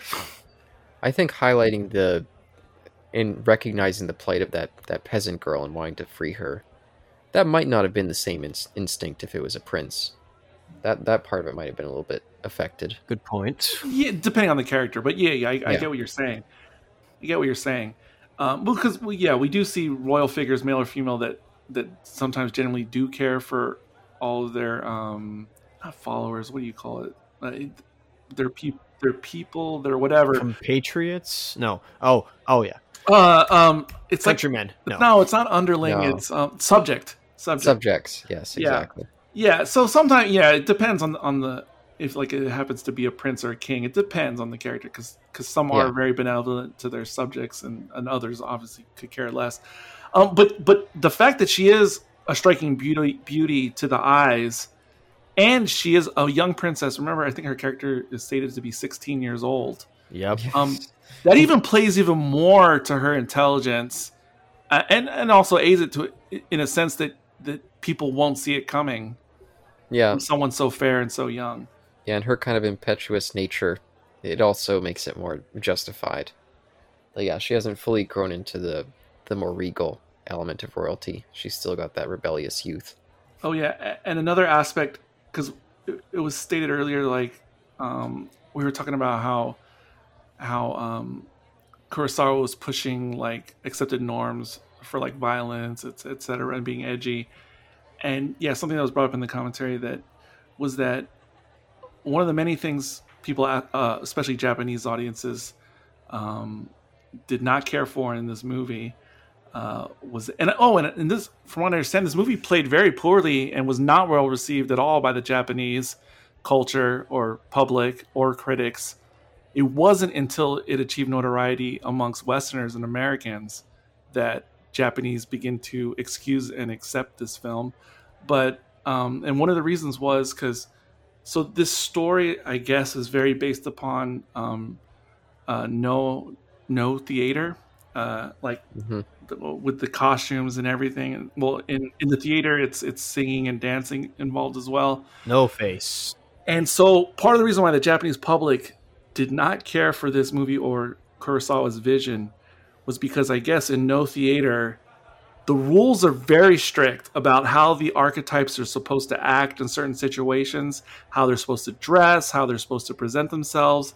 And I guess Kurosawa breaks a lot of those rules in this movie. And one of, one with the good general, with breaking in tradition in the movie, that was considered a no-no. But also for a heroine, princess, aristocratic character, you would never show so much skin. So it was quite scandalous. No one had ever seen this type of character in a Japanese movie that showed so much skin. Like, they should be more covered. So that was another big deal. Yeah, that does actually raise the point of, when we first see her, we kind of like see her from behind, just because, just like to her back. And then we see like, the striking legs and why they, the two peasants leer on her legs and her figure. So it's like, okay, this is good. This makes sense. There's context. And I figured there was context to a lot of this stuff. Like, yeah, he was, Kurosawa was being a rule breaker even in his own country, which, hey, I mean, played out for him in the long run. It's now, well regarded as one of the greatest films ever. Yeah, and he did this all over the place, and I could feel him even at times, even though I don't fully know the social context. Occasionally, I could feel him like he was intentionally antagonizing his critics and what the social norms were. And anything I've read about him, he sounds like he was very much a Kubrick type as well, where he just could not care what those folks thought about him. He had his dedicated crew that all loved him and respected him, but producers, critics, it sounded like he just had a fuck you mentality. And even a couple of years before this, he did this movie called Scandal, and it was just ridiculing and villainizing the press and paparazzi. And I was like, damn, this feels like it's super harsh the way it portrays them in it. It's an opinion piece. Yeah, I can only imagine like all those types of feelings would just be so much more amplified in Japanese culture, especially in the time period in which they came out. Yeah, probably. And you're kind of, it's not freedom of speech necessarily, but you definitely can do stuff on screen that you wouldn't be able to do in maybe something else. And so art is allowed to maybe not be limitless, but definitely like you can express yourself more in a movie. Right, I'm reminded of like Animal Farm or something like that. Exactly. So the commentator, as far as the filmmaking was concerned, like direction, editing, cinematography, the commentator loved every aspect of this film 1,000,000%, except for one thing. The one thing they did not appreciate visually was the scene when they're on the hilltop and it's day for night and the soldiers are approaching and they start shooting their muskets at them. And especially this one scene when they're running and ducking alongside a log. Oh, the awkward cuts. Yes, the commentator really didn't like that because he was explaining how it was shot was they would roll camera on them running and ducking. Yeah. Cut. They would shoot real bullets, or I don't know if I doubt they're shooting muskets. I mean, for the filming. Yeah. They're shooting real projectiles, then bringing the actors back in, cutting the next section of them running, ducking, repeat. And he was just like, why did they have to use real firearms? Couldn't they have just used squibs and, just shot without all the cuts? That was the one major criticism. And I agree with the criticism, and that goes to Kurosawa's somewhat perfectionist insanity, to the point of actually ruinous in that moment because the cuts are so obvious. But yeah, he would do that. Everything had to be precise, and everything had to be realistic in his point of view. I can't remember what movie. I read this little tidbit. I can't remember what movie it was, but it was one of these samurai ones, and it was taking place in some sort of doctor's kind of a little medical hut. and we have this medical cabinet that's never opened. We never see what's inside of it.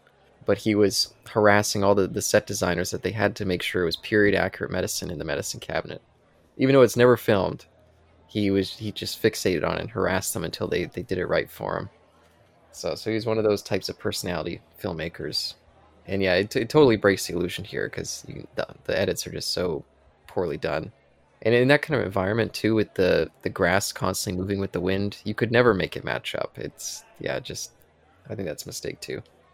One, I guess, obvious point, like fact, rule of three: the two peasants dig out stuff 3 times. They're digging 3 times throughout the film. First is in the grave. Well, at least one of them is. I guess the other is probably doing the same thing, but they're digging. What is it, for gold in that castle? Yeah, and they're slaves in the beginning when they're enslaved or mistaken for slaves. What's the difference?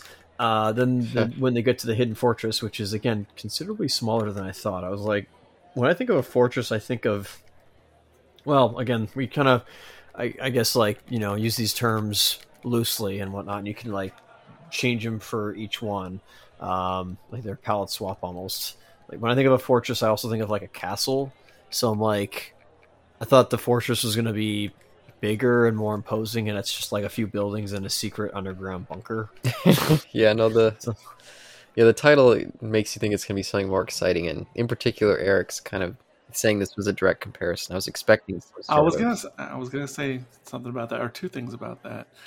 All right, hang on a second. Let me just finish my point. And then the third time, the rule of three, they what is it? They dig out the gold from the fire after they pitch the entire cart full of wood gold into the fire during the festival, and they, even though the other characters are also like digging up the gold remains, I'm still counting that as like the third time they're digging up stuff. So Eric, you may proceed unless you have anything to comment about my stuff. Yeah, 2 thoughts on the fortress.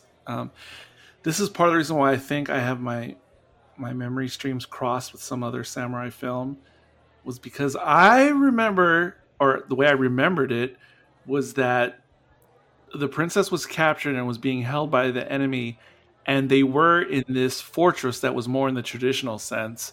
It might have been made out of wood, and then like the hero-like character, like the general, had to like rescue her from this hidden enemy fortress. I can see it in my mind. It's obviously not this movie, so that's why I think I must be mixing in another movie into this. But then also, just thinking of fortresses that are not fortresses in the traditional sense, like the Alamo, which is not too far from where I am.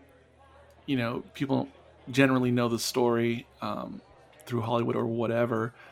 But at the end of the day, the Alamo was just a small mission, which is essentially a small church. And that's all it really is. I mean, you can see it today. It's just a small stone church. But I don't know. I was just thinking of fortresses that are thought of as fortresses, but are not, like, more in the metaphorical sense. That's fair. I mean, but Caleb might know this one, but like Caleb, when I think of a fort, I think of Fort Langley. Oh, that's interesting. Yeah. Oh, but since we brought up Star Wars again, as you guys were talking, I started to remember another parallel to Star Wars that I forgot to mention early on.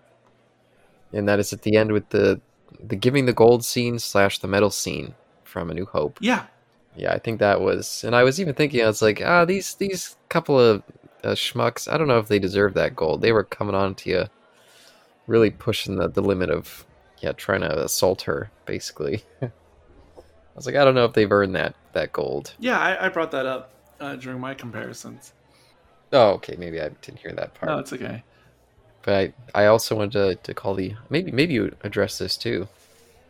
That with I forget what they call it, that thing that they would do with the women would shave off their eyebrows or pluck them, and then they would paint eyebrows further up their head. Mm-hmm, mm-hmm. Some of that was making me think of Phantom Menace, Princess Amidala. Oh, without a doubt. And I always find that creepy. I never like that look. That puts me off. Yeah. I don't really like it in anime or like in stage-like stuff that I see. But But I guess there's a Yeah. lot of weird visual things like that if you look through Japanese and Chinese history, like different aesthetic choices, like body modification, almost to say. Yeah, and I think it had something to do with like women had to have very strict like shape of their hair, and so because they couldn't accentuate their hair in stylistic ways, they would just do weird face modification stuff. I think that's where that comes from. Yeah, and let's not forget that the men had all their different types of Yeah, modifications that they that's would fair. do as well. I mean, yes, definitely both ways. Yeah, and I guess they had their strict hair things too, samurais especially. But yeah, I see tons of Amidala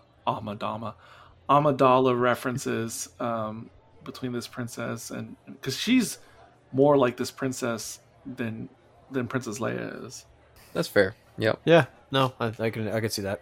and even with her guards looking like samurai, like her captain.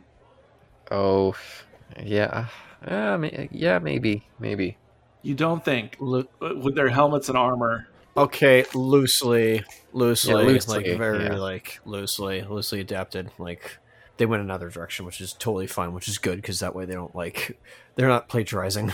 Well, they're not. Yeah, they're not actual samurais or anything, but the royal guard, like in garb and helmet. Yeah, maybe I'm putting that out of my mind. Maybe I can't remember it too well. I'm trying to block it out. But do we have anywhere else to go? I feel like there's one or two other bits I want to mention, but I have to go through my notes here. I have several bits in case we still Sure. need to fill out time, but obviously that's Yeah, me. Take it away. Let's go back to the what I initially was asking of like, okay, so it's called the Hidden Fortress, but it's like barely a set piece in this entire movie. It's only used briefly in the beginning, and that's it. And then I asked Eric, like, hey, what's the literal translation in Japanese? And you're like, the three villains of the Hidden Fortress. Who are those three villains?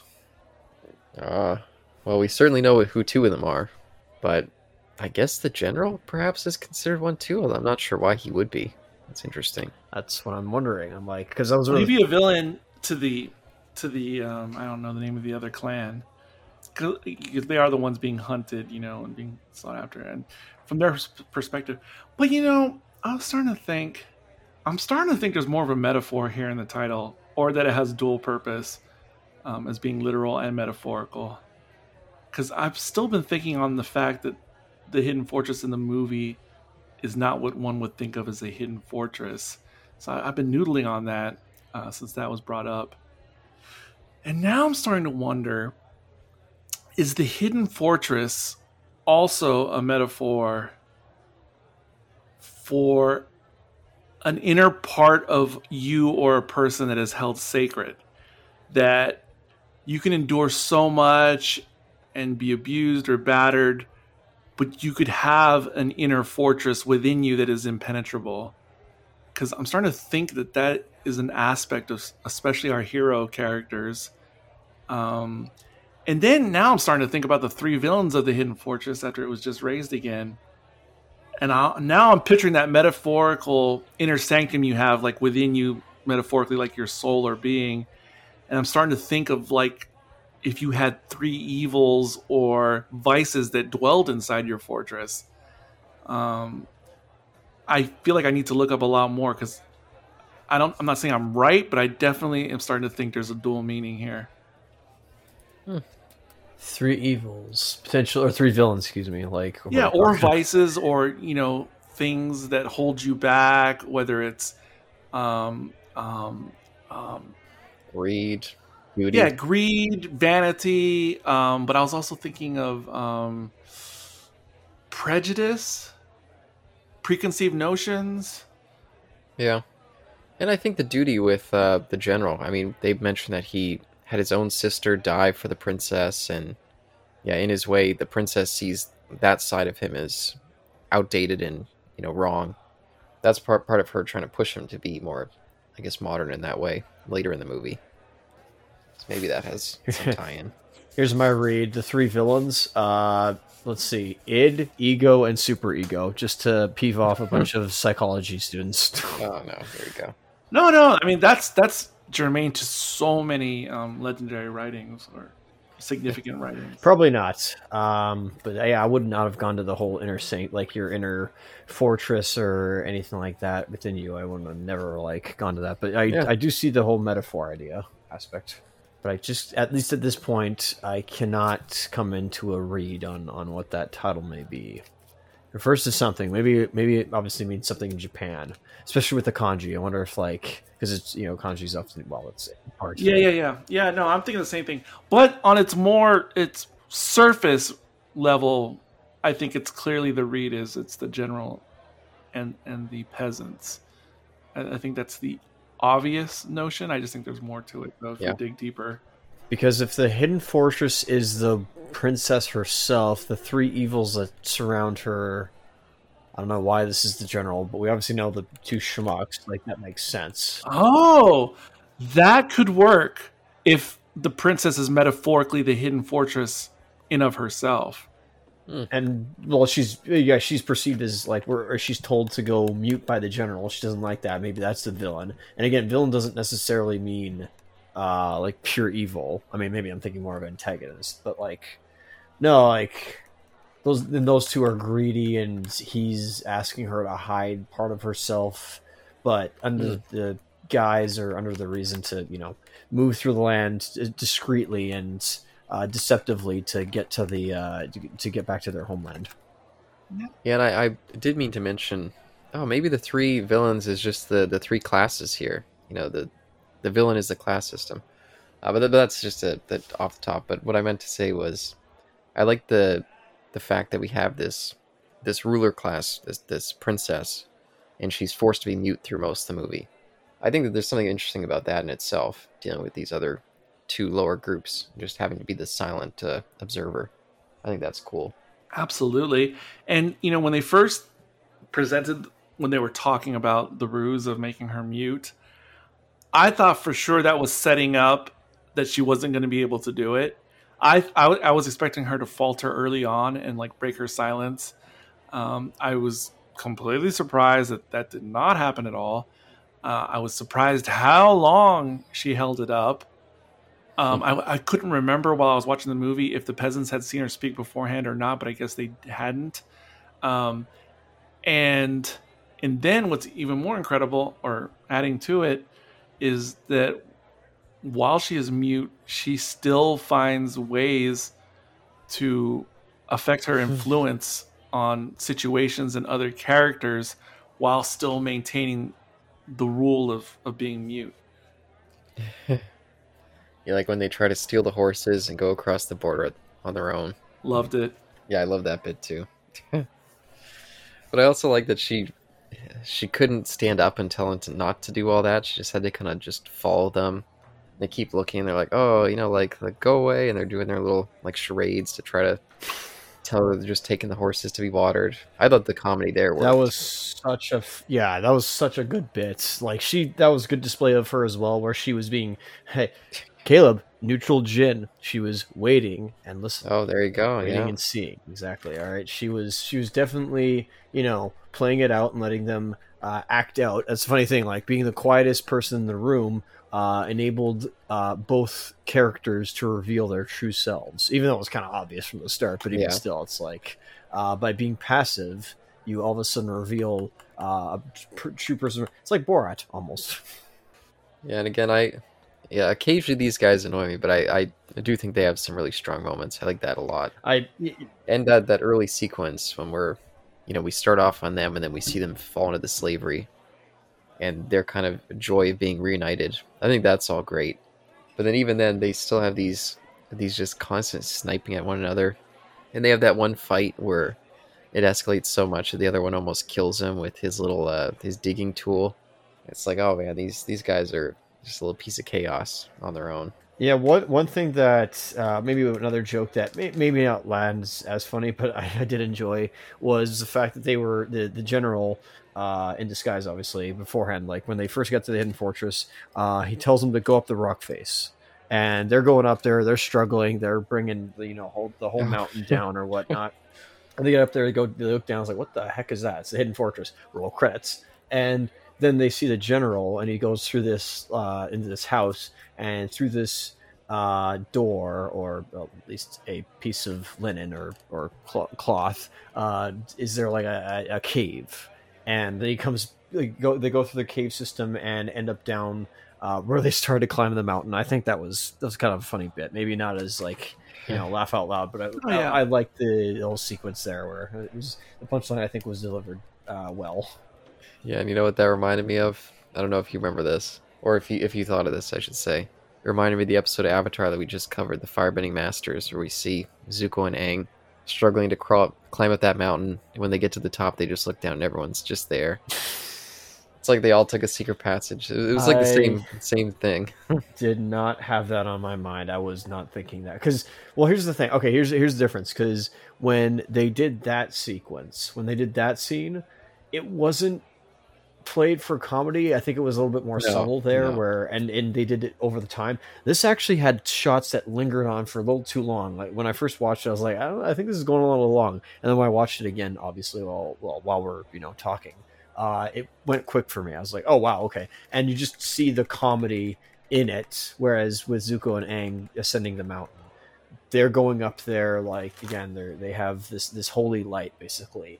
And they have to get it to the top. So it's almost like a quest. They have to get up there just to attain enlightenment, almost in a way. Whereas this is just two morons trying to get up the side of a mountain because this guy told them to.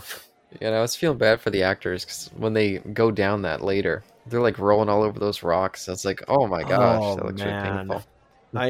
I know exactly what kind of rocks those are, and I don't just mean like geologically speaking. I just mean like I know how those rocks would feel if you like put your leg on them. Instant cuts, like instant like blood is being spilt, like everywhere. Like dang, dude, not cool. But yeah, props to those actors. I mean, again, probably a lot more lax back in the day. You want to talk about like stuff that actors had to do back then? Like man, like.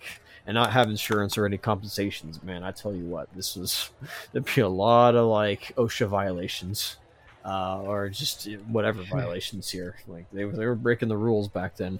We're not even talking about that, like comics or not comics, but those film codes, but just like humanitarian rules. Like good grief. Yeah, and Kurosawa is another type of person who would make you do take after take until he felt it was just captured perfectly. So hopefully he didn't make them go down that mountain a bunch of times, but he's that kind of guy. So I guess bouncing off that, do you have any other your notes there, Caleb? My notes are they're essentially done. Yeah, if you got more, you can take it away. Because here's another thing when it comes to take after take. Let us refer to the duel, because even though we've kind of mentioned it, let's talk about the duel. Eric, would you like to start off with the duel? Okay, just a take on the duel. Yep, like anything noteworthy? Did you enjoy it? Did you not enjoy it? Did you think it was cut trash? Like, was it cut too much and you couldn't see what was happening? Like any basic action was happening? No. I got you. So I thought it was interesting in the commentary that it was noted that Kurosawa had a bit of Kempo experience in his youth, so he had some more understanding of these types of duels beyond the layperson. And again, I don't know much at this time about the actor who played the good general, but whether I don't know. I want to say he had some type of training too, more so than Kurosawa. But whether it was from his own training or just being in movies, he was exceptionally up to the task of performing what he had to perform. I thought it was going to be a little bit boring and drawn out. While it was drawn out, I did not find it boring, though, in execution. And I really liked watching it. You see this in a lot of like Bruce Lee movies, but I think it was done, and other movies outside of Bruce Lee. But the way the onlookers made the circle and the way they would contract and expand during certain moments, and the way the camera was positioned and the way it was framed, absolutely excellent, perfect, like amazing. What do you call it? Background character acting. there was one particular moment of note that the commentary pointed out, which was the moment when the good general steps in, steps on the other general's staff, breaks it, and then retreats. And like, watch it. Like, it's one take, and it's all one shot, one take, no cutting, and it is perfect. It is like so on point. Now maybe it was the 12th take, I don't know, but the version we see in the film is just absolutely on point. No, the duel, everything about it was fantastic to me. Caleb, what are your thoughts on the duel that takes place in this film? Oh, I really like it, and I like the fact that it isn't like a really passionate kind of fight. It's just kind of oh yeah, let's have a spar, and if I win, then I can go about my way. I think that lends a more lighter air to it.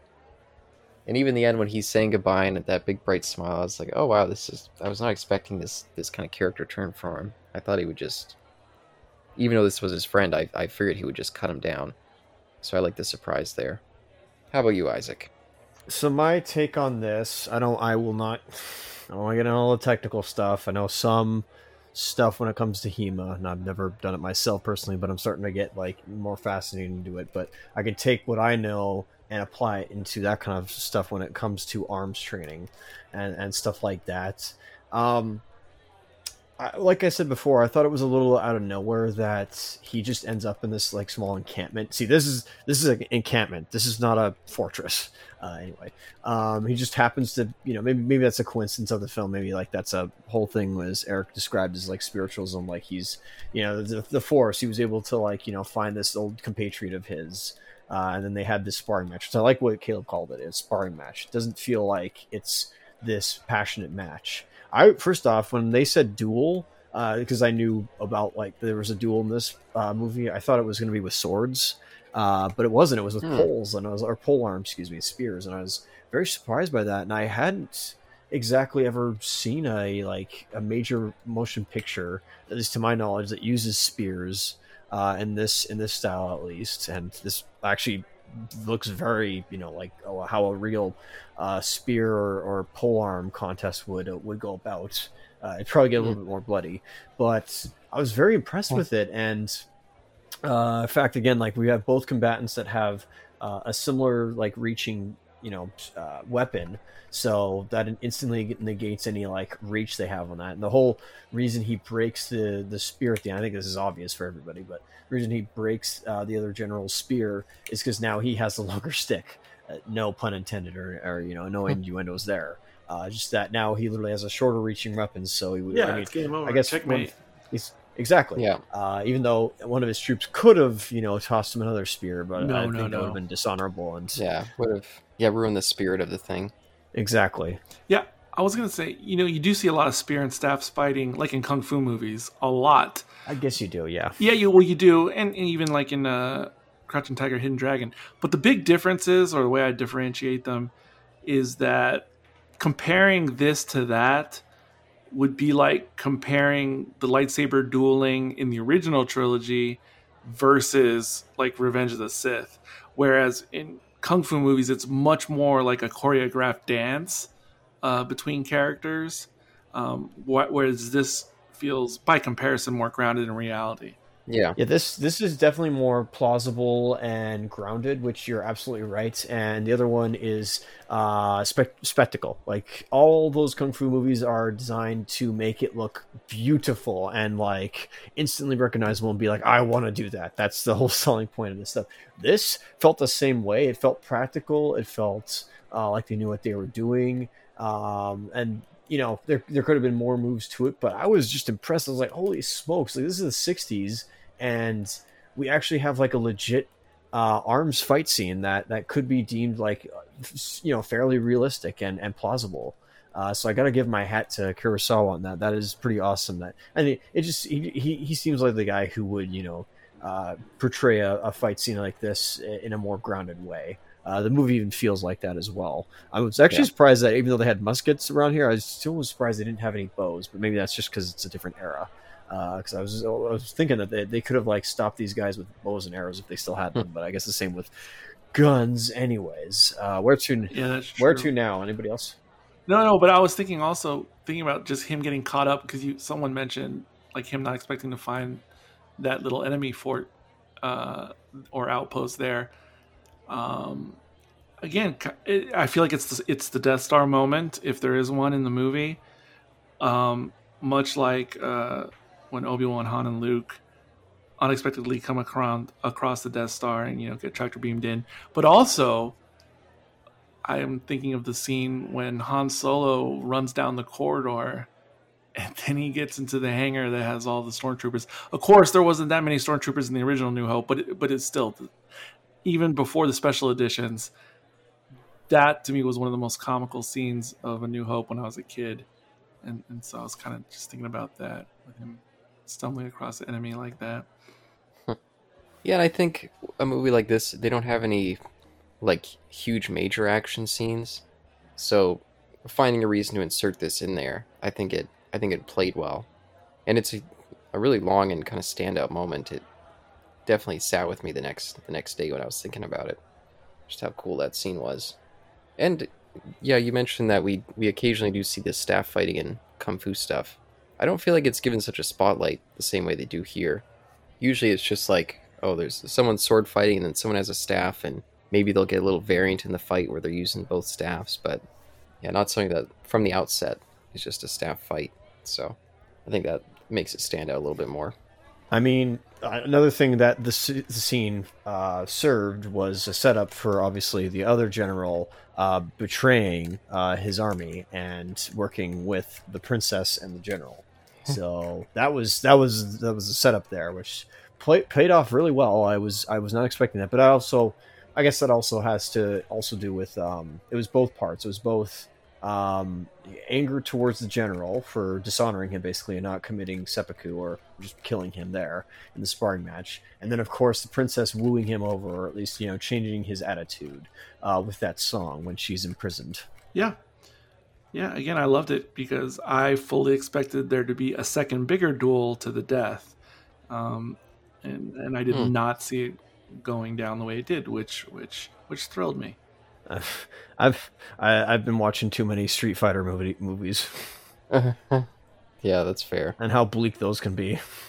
Yeah, and I think her performance of this song was quite well done too, and clearly done like right there, which I much prefer. I wish movies would get back to doing that kind of thing instead of. I feel like usually they just pre-record it and just like insert it in or record it after the fact. You think it was recorded in real time? It certainly sounded like it. Yeah, it sounded natural. I'll need to go back and look because I just assume, especially with foreign films, especially of older times, I just assume that everything is recorded silent and ADR'd afterward. But I don't know. I have no idea. I was wondering about that too, whether or not this film was ADR'd instead of just because they're outside. So I don't know how they're gonna have like boom mics and being able to pick up the audio. No, I think the standard with Japan was to record audio while filming. But yeah, plenty of places weren't doing that. And I don't. Yeah, but I'm pretty sure with Japan they were. Yeah, on site. I thought about this because I made a post about this not within the last 24 hours, but one of the greatest special features, in my opinion, especially of a Tarantino film, is I don't know how familiar you guys are with the movie Death Proof, but there's the one scene where Mary Elizabeth Winstead sings while she's listening to her iPod, and it's cut off when Kurt Russell comes around and like wet willies her foot. But in the special features for the movie, that whole idea of her singing in that moment was relatively spur of the moment during filming. And Tarantino was like, "Do you think you could do this like in camera?" And she just like practiced for a little bit and was like, "Yeah, I think I got this." And in the special features, you can see the full, uncut her singing that entire song live in camera, and it is absolutely fantastic. Huh. It is amazing. So yeah, I just recommend that. That's interesting. It's really, really good. I wish there was more of it in the actual movie, but whatever. But I feel like I've come to the end of my notes here. So if you guys have anything else before we move to final thoughts. Quite convenient, given that for my viewing of the movie, it just finished in the background. Oh, there you go. My gosh, mine's finished multiple times, but it's all good. Of course, is it really, or did it go through once, or is this like your second time? I played through once, and then I put it like halfway, and then it played through again, and yeah. All right, you just keep re-recording. Okay, so I guess since we've just finished, or we're about to finish, I guess the ending for me. Here's one thing where I'm just like, okay, hang on a second. So they get the princess after like the daring rescue, literally like almost like a Death Star rescue in a way of the other general coming in, the Scar General. Excuse me, I'll make it clear there. The Scar General got abused by his lord. Good grief. Yeah, yikes. That happened. Actually, some of that happened also quickly. I know that a few days had passed, so that is nice. So maybe that there is just like some benefit of the doubt where you just have to what is it? Just lower your expectations and suspend your disbelief. There we go. To think, oh yeah, it's been a few days, so he probably went back to his lord and reported what happened, or somebody did, and then the lord punished him by putting a scar on his face. Just at the end when they get the gold back, or when the princess and two generals make it to, and obviously the peasant girl, when they make it to their other land, or their homeland basically, or their home territory. Events almost happen pretty quickly where we see the end of where the peasants are. Those other soldiers show up. It's like, hey, are you here for these guys? And they have the gold with the horses, and then they're presented to the princess. And I'm like, wow, everything happened a little so fast. Like Kurosawa was like trying to wrap the story up pretty quickly and wrap it all up in a nice little neatly tied bow. Am I wrong on that, or am I just like, is that my first impression? I think it was quick, but I think it was also by design, because just me as an audience member watching it, once they escape through I don't know what those are called, those Japanese like gateways. But once they escape on horseback, as me as an audience member, I feel like, oh, phew, good, we did it. Like, end of climax, we just need to wrap some things up. But again, I was like, are we going to go back to the original two peasants? And so I feel because that moment has already happened and you're already starting to come off the high, then it is by design to be expedient from that point on to wrap things up. Yeah, it almost feels like a bookend at that point. Yeah, and I think it works well enough. I don't know if I guess I can understand why they want to go back to them for the end bit, but by that point I was kind of like, okay, I'm more with the main cast. I don't really care that much about these two, so bookending it with them. Thank you for setting me up for what I wanted to say. Sure. More on this part. So this wasn't, my idea was spurred upon by the commentary once again. And after they received first of all, we see, when they go before the two generals and the princess, when they're seated, we now see those characters in their true form, so to speak, even if it is like a new form for the converted general. And in one sense, I'm sorry, I could go on days with oblique Star Wars references, even if they're just feel-alikes. But it's almost like seeing the Force Ghosts at the end of Return of the Jedi, and kind of seeing those characters as them true selves. But beyond that, we see them now in all their glory. And so when the peasants leave after receiving their reward, the commentator mentioned how, we started off with these characters, there are point of view characters, and as they descend down the staircase, the commentator said that they are now leaving the world of gods and returning back to their normal lives. And I really like that. That really stuck with me. And then it made me think now, during this commentary, that if I think of these characters as being in the world of gods, is it so much that, or now it makes me think of the whole movie as like in Greek mythology, when the gods would sometimes disguise themselves as humans and live amongst and get in get into shenanigans amongst humans before they return back to Olympus or whatever. And so I kind of saw this as being like a mythic story of these godlike characters assuming like the clothing and lifestyle of lowly humans before in the end returning back to their mountaintop. And I just think that's an amazing way to look at this whole story and to frame it. Isaac? Would have never thought of that. I like that read on the film. I just thought though of like, I don't know why I thought of this, but I was like, well, what if the title, again, not to go back I to love this, it. I love it. to it though. What if the title, the Three Villains of the Hidden Fortress, what if that refers to the, well, it could be anything, but like it refers to the point of view of the two peasants, and then the three people at the end are the villains. Well, yes, and if we want to get poetic about it, I can expound upon that. Because another metaphor for the hidden fortress is like an elusive inner peace or elusive paradise or way of living.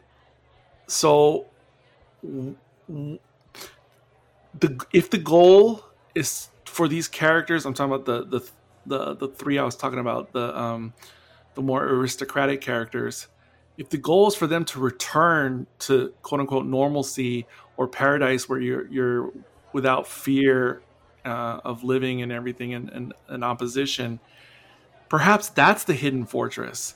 Because I'm almost thinking of it as like a take on the concept of the undiscovered country, except the country is something paradisical, like the Garden of Eden or something. You know, maybe that's the hidden fortress, is like that inner place of peace that is difficult to find.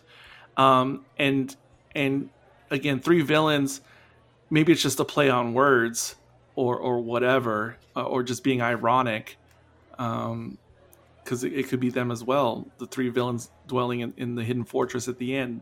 Again, the fortress being paradise. Yeah, it's all interesting. I always think when Caleb has this type of reaction to anything, that it's something I used to say at work, because I used to be in a position like a concierge, and people would have requests, and I would always say, "Okay, I hear what you're asking for, and I'm just going to write it on this piece of paper, and I'm just going to throw it in the air and walk away."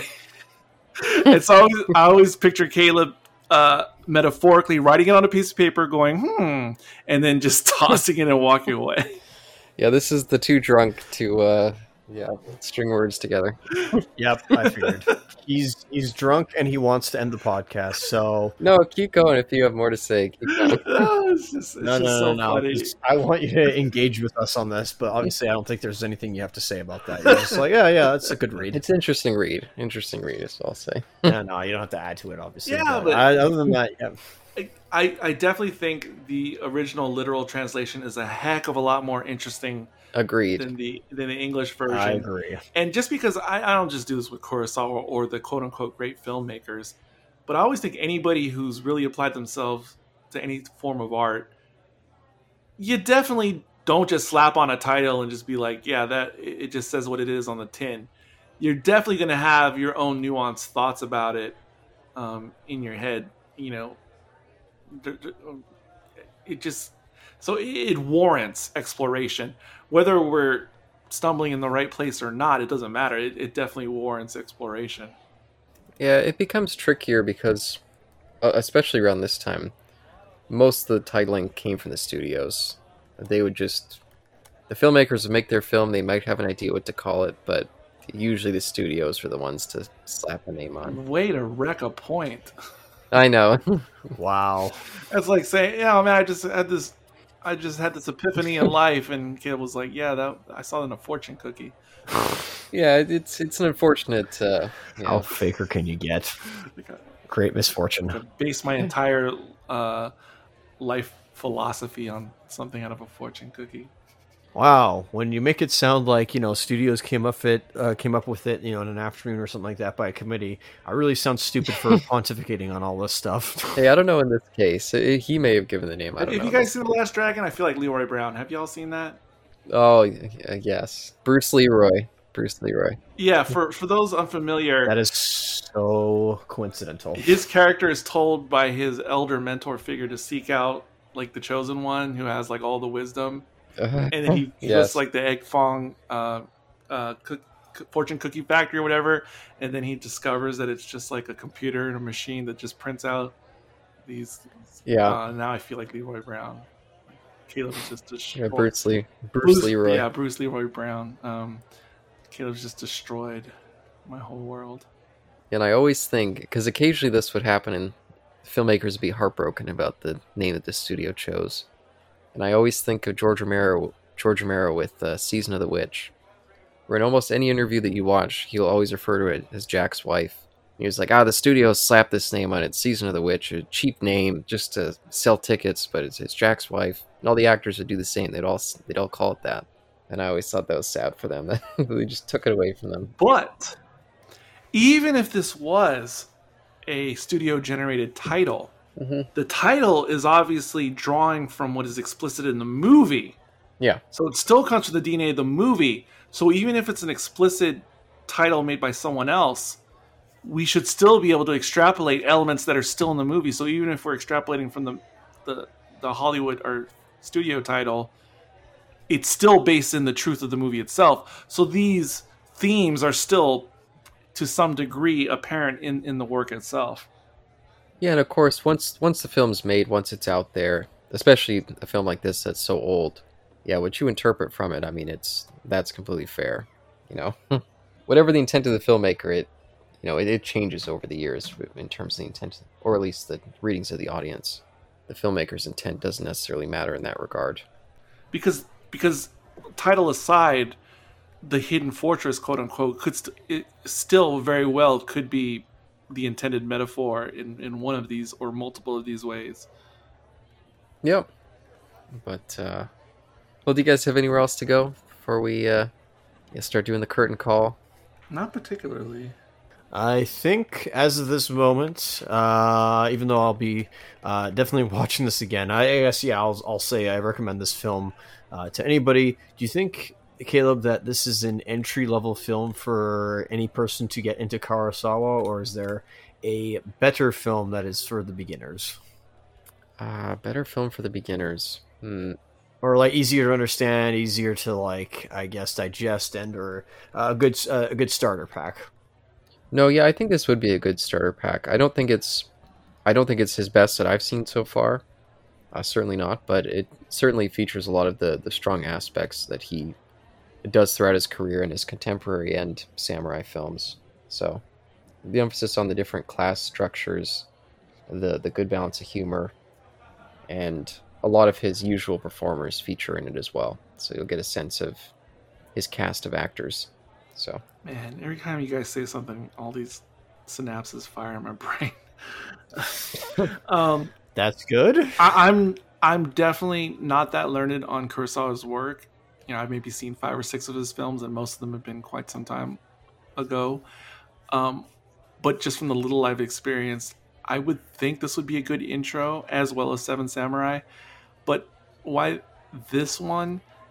Aside from what Caleb said, and despite it not necessarily representing his body of work, I think it can't be discounted. The connections to Star Wars, because I think that would help on a starter level, because most people would be familiar with Star Wars to some degree going in. So I think that helps with that. And then, since something else I was thinking about was, I forgot to mention that this reminded me of a random movie I watched several months ago on the Criterion Channel, which was Sullivan's Travels from 1941, which was a movie that I was never aware of before, and I thoroughly enjoyed. And it's also like a comedy for the time. And in it, this man is very rich and wealthy, but he's like fed up with his handlers and publicists, etc., lawyers. So he goes off the grid to get away from them. And the movie, even though it came out in 41, it takes place during the Depression era. And so he lives a lifestyle amongst the masses in the United States in the middle of the country. And through the movie, like his eyes are completely opened to how everyday people live. And in the beginning of the movie, there was all these arguments because I think he was an actor or director, in the movie. And he wanted to just make serious films, serious, like high-minded artistic films. And his representation was like, no, people don't want that. They just want to be entertained. And he's like, no, I have to like be true to my artistic vision. But when he goes through his travels and travails and all types of things, and spoiler if you don't mind for Sullivan's travels, but there's an iconic scene at the end where I think he gets caught up in a chain gang. And it's kind of like Cool Hand Luke, where it's like oppressive, like old school, chain gang type situation. But the one bit of respite or entertainment they'll allow the prisoners to have is there's a local small church that'll host like a little movie night and for the inmates and whatnot. And so the guards take them to the little church house and they play a film, and it's like a silent Mickey Mouse cartoon in black and white. And like the inmates start to like laugh and some cry. And then that's when the character Sullivan has this epiphany that even though the world is so terrible right now and all this human suffering, these people find joy like in levity and just entertainment. And that's what changes his whole dynamic when he's like, yes, I am going to give the people what they want because that's what they want. I don't know why I'm getting emotional right now, because that's what they need and that's what gets them through like the hard times. And I don't know, I love that movie so much, and this movie just reminded me of that because of that undercover aspect. Oh my god, I'm all broken up now. Oh, that's interesting. I'd pass you tissue if you were in the same place. Well, I guess we are. We're in the bar. Never mind what I sing. There you go. Yeah. Wow. Powerful. Yeah. No, glad you're. Thanks for expressing your emotions there. That was out of nowhere. Well, involuntary, but yes. Hey, sometimes it just happens. Sometimes it just happens. Active passion, man. I got nothing against that. That was just spontaneous. It was just really good. It was, God, that movie like really spoke to me. Yeah, and unlike the princess, you didn't have to climb to a hidden part of the mountain, secluded, to let it free. I like that moment. It came on my screen like 10 minutes ago, and I was like, oh yeah, I forgot. Don't forget the Jedi mind trick in the movie. Oh, right. Reverse psychology? Yes, exactly. Which I was even wondering, I was like, did that term exist at this time? I don't think it did. I literally was thinking the same thing. I'm like, is this like anachronistic at all? Is this period accurate? Kurosawa, what the hey? Hey, you never know. Yeah, but it's something I'm sure out of like the Art of War or something. I mean, some tactic similar. Could be, yeah. Of course. Yeah, and I was thinking that too. That's the thing I keep having of just like, okay, so all these explicit words, they are not actually what they say they are. In Japanese, obviously, there's Japanese and English are not the same. Oh yeah, I mean, this and many other things, I would love to see like literal translations. Oh yeah. Oh man, I'm only able to notice it like in Spanish language media. And that's where I can really pick up on. Okay, I see what you did there with the English translation. Yeah, that means the same thing, but it's definitely not the same to know what they're literally saying. I don't give it a pass, but it's only because Latin and English are closer together than Japanese and English. So that's my only caveat. Sure, but just like the idioms and the way people say things, that's really what gets lost in translation. That's true. I don't deny it. But when they said like, what is it, a wood lumberjack or like coal maker, whatever it is, when they were trying to describe the general initially, when he was following them in the beginning, I was like, okay, what do they actually say? Like, what are they actually saying? Yeah. When I used to work with immigrants, and even some people from Laredo, which is almost like being from a foreign country if you're from Laredo, Texas. But I would notice people would literally say to me in Spanish, like, "Oh, hair of the tongue," and I'd be like, "Pelo de lengua." Like, what do you mean right now when you say hair of the tongue?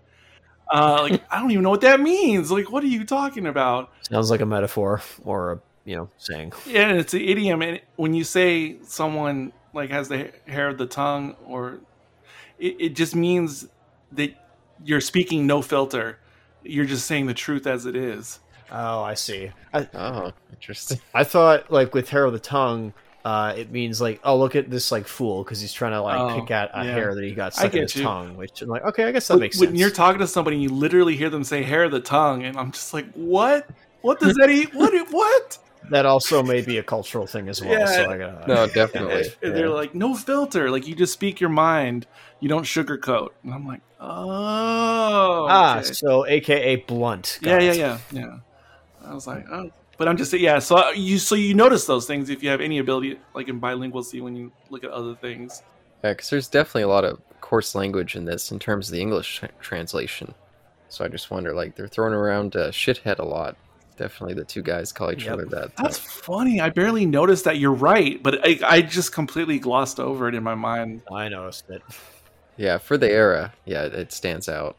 But yeah, I guess starting with final thoughts, let's go over to how about you, Eric? What's your summations for this one? Now, you can cut this out, but I was watching like a round table of quote unquote white guys. Not that there's anything wrong with that.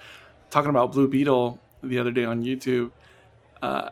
And the one guy was one guy was like, "Oh, I hate the family. Like the characters are so annoying, blah blah blah," and like they're so crude. He said pendejos, and I was just like, "Oh my god, why does that sound so crazy?" Like coming out of him in the context of this conversation, like, yeah, I don't know. It was. I'm not saying I was offended or anything. It was just like, whoa. That is just wild. Yeah, it sounds like it's a bit much. Yeah. Sometimes it's nice to have it filtered, not use the hair of the tongue.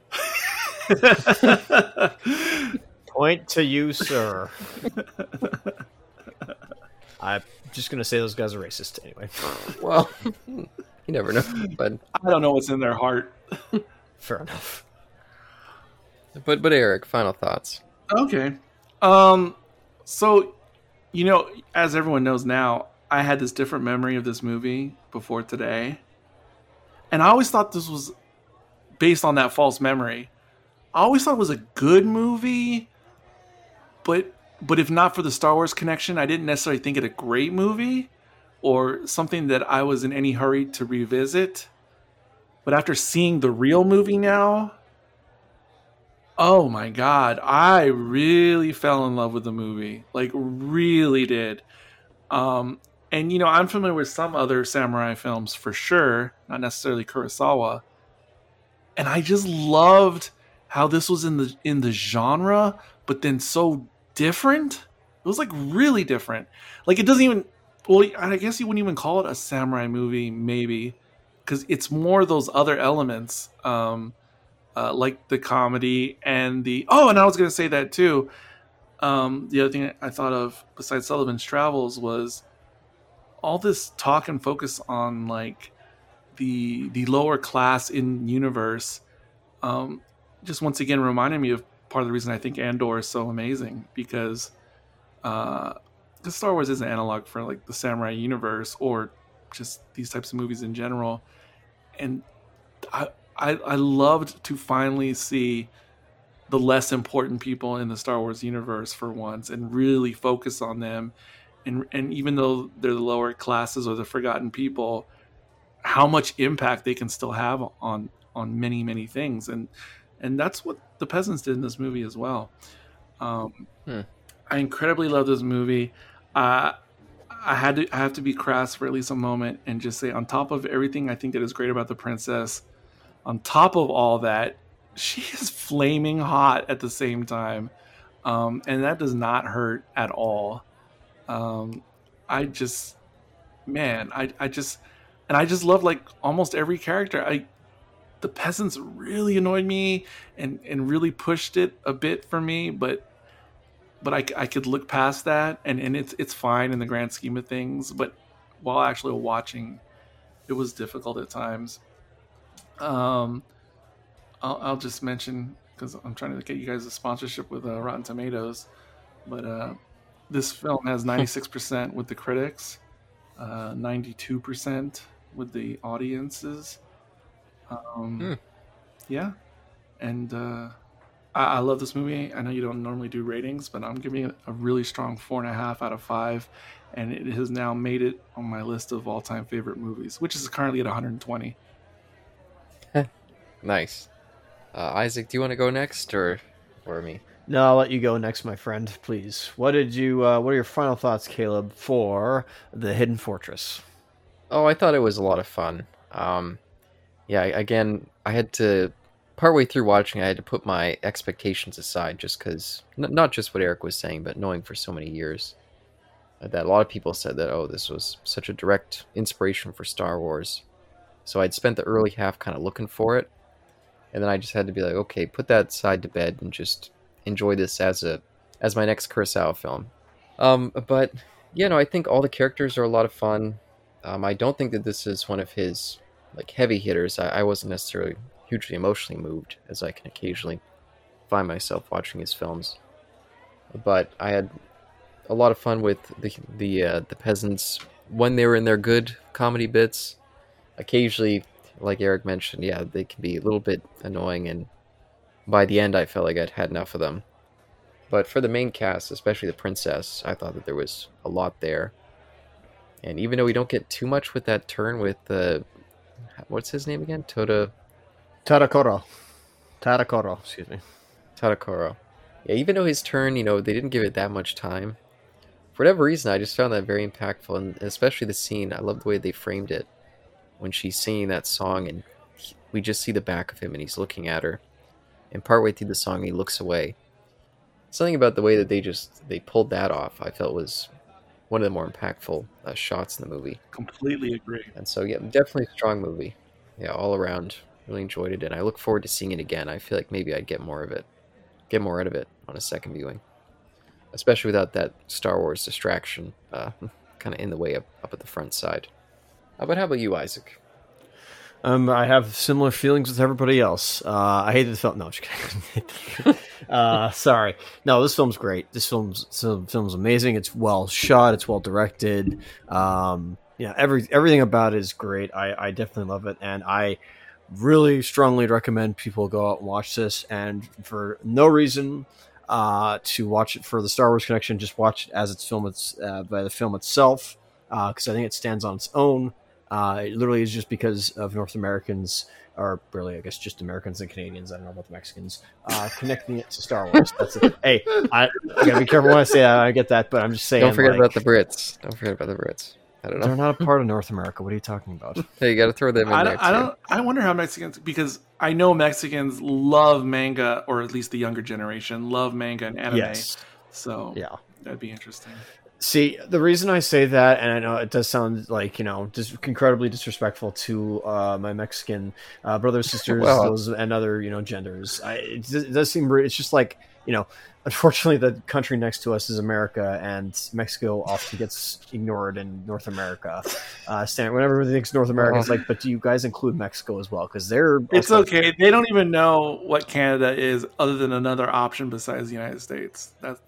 Other than that, they know nothing else. I guess there is that, but hey, anyway, I don't really mind. That's fine. But I'm just saying, like, I want their take on this as well. They're a part of North America just as much as I am. Anyway, it doesn't matter. My point being is that I definitely recommend this film to everybody, and despite our this connection to Star Wars, it doesn't matter. Like, this film stands as, like, I wish that moniker and that stigma went away. It's not stigma, but you know what I mean. That comparison went away because loosely based, like, there's some stuff here that is loosely connected to stuff, but not really. No, like, Lucas is not a one-for-one remake. It never was.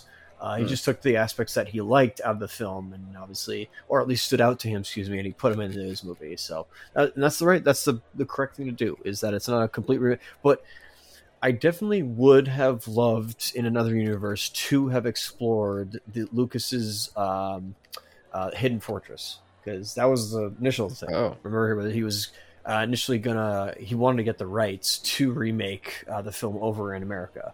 So I definitely would have liked to see what that version would have looked like, and how he would have done it, and what period and era he would have set it in. If he would have done it in Japan, or if he would have done it somewhere else in the world, I would have been interested to see. I don't know if it would have been done well or not, but hey, it's just something that we may never know. Yeah, that's fair. And yeah, I guess speaking of Lucas, I'm very excited to get into the next section of this little mini retrospective, which is THX 1138. Oh boy, it's been a few years since I've seen it, but I think this will be my fourth viewing. So I've definitely got some pre-baked thoughts coming in. If I may, I had two final thoughts. Post-final thoughts, sorry. Post thoughts, go. Sure. One I meant to say during the core conversation. The other, again, the synapses fired when I was listening to Isaac. I do that a lot, don't I? The one I meant to mention earlier was, and I've said this before, maybe not around you guys, maybe around you guys, but I've thought this since the first time I saw samurai movies of like the 50s and early 60s, that I was always struck by the look of them in general, like the cinematography and film quality. And it's similar to how I was struck the first time I jumped into French New Wave. And I always wonder why, like, these movies of this era look so authentic, oftentimes more so than Hollywood movies at the same time period.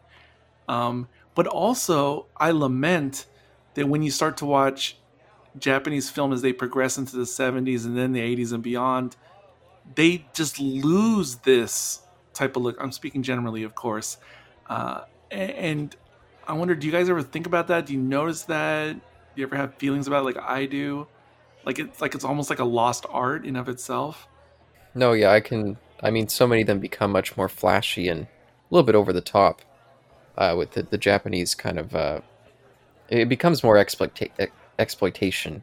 Yes. A lot of their samurai flicks. And yeah, some of the artistry gets shed for extreme violence. Is what a lot of it becomes. It's almost like pre-anime in a way, where the theatricality is still there, but like, and I'm just thinking of like Street Fighter and how like animated and nonsensical and exploitative that can get. Yes. But, so yeah, and it feels really dirty in comparison to this, where there's a lot of dirt in this film, but it looks cool. Like the shots of it are really like spectacular and pleasing to the eye. Yeah, and it kind of reminds me of like how crystal clear and modern, like something like Doctor Strangelove looks. It's like, how does this pop so much, like this black and white movie from the mid '60s, and look so modern at the same time? And I get that feeling when I watch a lot of samurai movies from this time period, production wise. And then the thought I thought of listening to Isaac. While I certainly agree, obviously, seeing it anew, like this is certainly not shot for shot with A New Hope and Star Wars. But I still think there are so many enough connections and loose nods in Star Wars to this that I would kind of put it in the same place I put the comparison that people use ridiculously, which is comparing something like Avatar to Dances with Wolves, because somehow that makes it terrible, or just a copy, unoriginal or whatever, because the way I see that comparison is like how I see this comparison with Star Wars, which is I see plenty of connections, but there's still their own separate things that exist very separately and have their own artistic integrity, even if I still at the same time see tons and tons of connections. Or I guess for us, for at least Caleb and I's sake, there's Aliens, and then there's Leviathan. Leviathan clearly stole everything from Aliens. This just borrows or Star Wars 77 borrows ideas that were in this film loosely, but does them differently. Yeah, and one day, Isaac, I'll make you watch Carnosaur 2. And that's the real carbon copy. Every plot point, every character. Right. It is the same film, just with little shitty dinosaur puppets running around. It's crazy. I forgot about that. Yeah, I forgot about that. I recommend Carnosaur 2. Everyone go see it. Oh dear. Oh dear. But take us home, Isaac. Take us home. Well, first I gotta ask Caleb Oh. for THX 1138B. Are we reviewing both the theatrical version and the student film? Now, why you throwing in the B there? Is that part of the title? I thought it was just THX 1138. I'm pretty sure it was, right? Or am I just like high on drugs? Eric, guy in the chair, please. No. Yeah, I'm pretty sure it's just 1138. That was 1138B, but maybe I'm just incorrect in that. Maybe the short film. I'm not sure. Well, yeah, I think that's what he was saying. I think he was implying it was the short film title. Or maybe I'm wrong about that. So we need a ruling here. Sorry. I typed in the wrong thing. Let me type in the correct thing. And make Oh, it happen. the title of the short film was Electronic Labyrinth, THX 1148 4EB. Ah, thank you very much, sir. Okay, well, anyway, I assume that'll probably come up in the discussion. Unless it's... Sure. If we can track it down, I know you've got it on that fucking Blu-ray. Which I will be giving But- back to you shortly, still. I'm just playing this, by the way.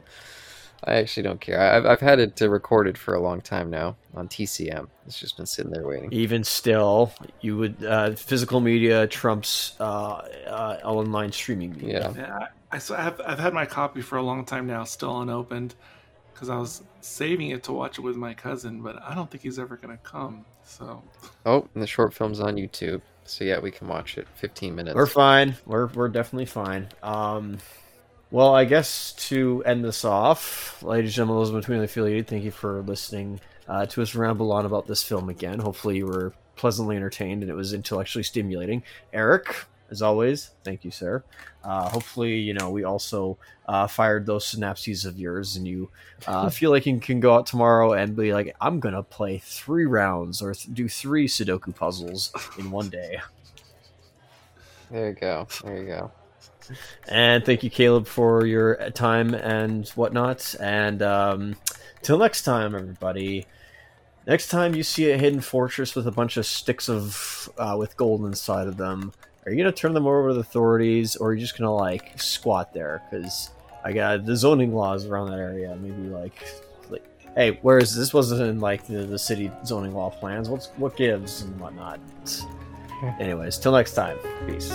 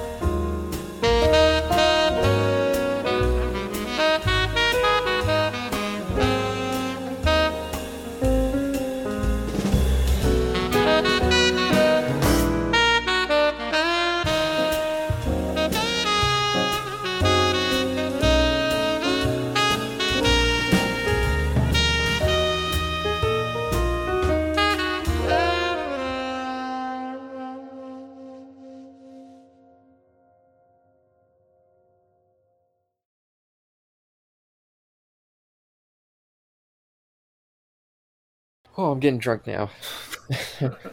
Lovely. That long break, I had a couple glasses in between. Of course, that I'm happened. totally sober. I'm just getting drunk on this movie.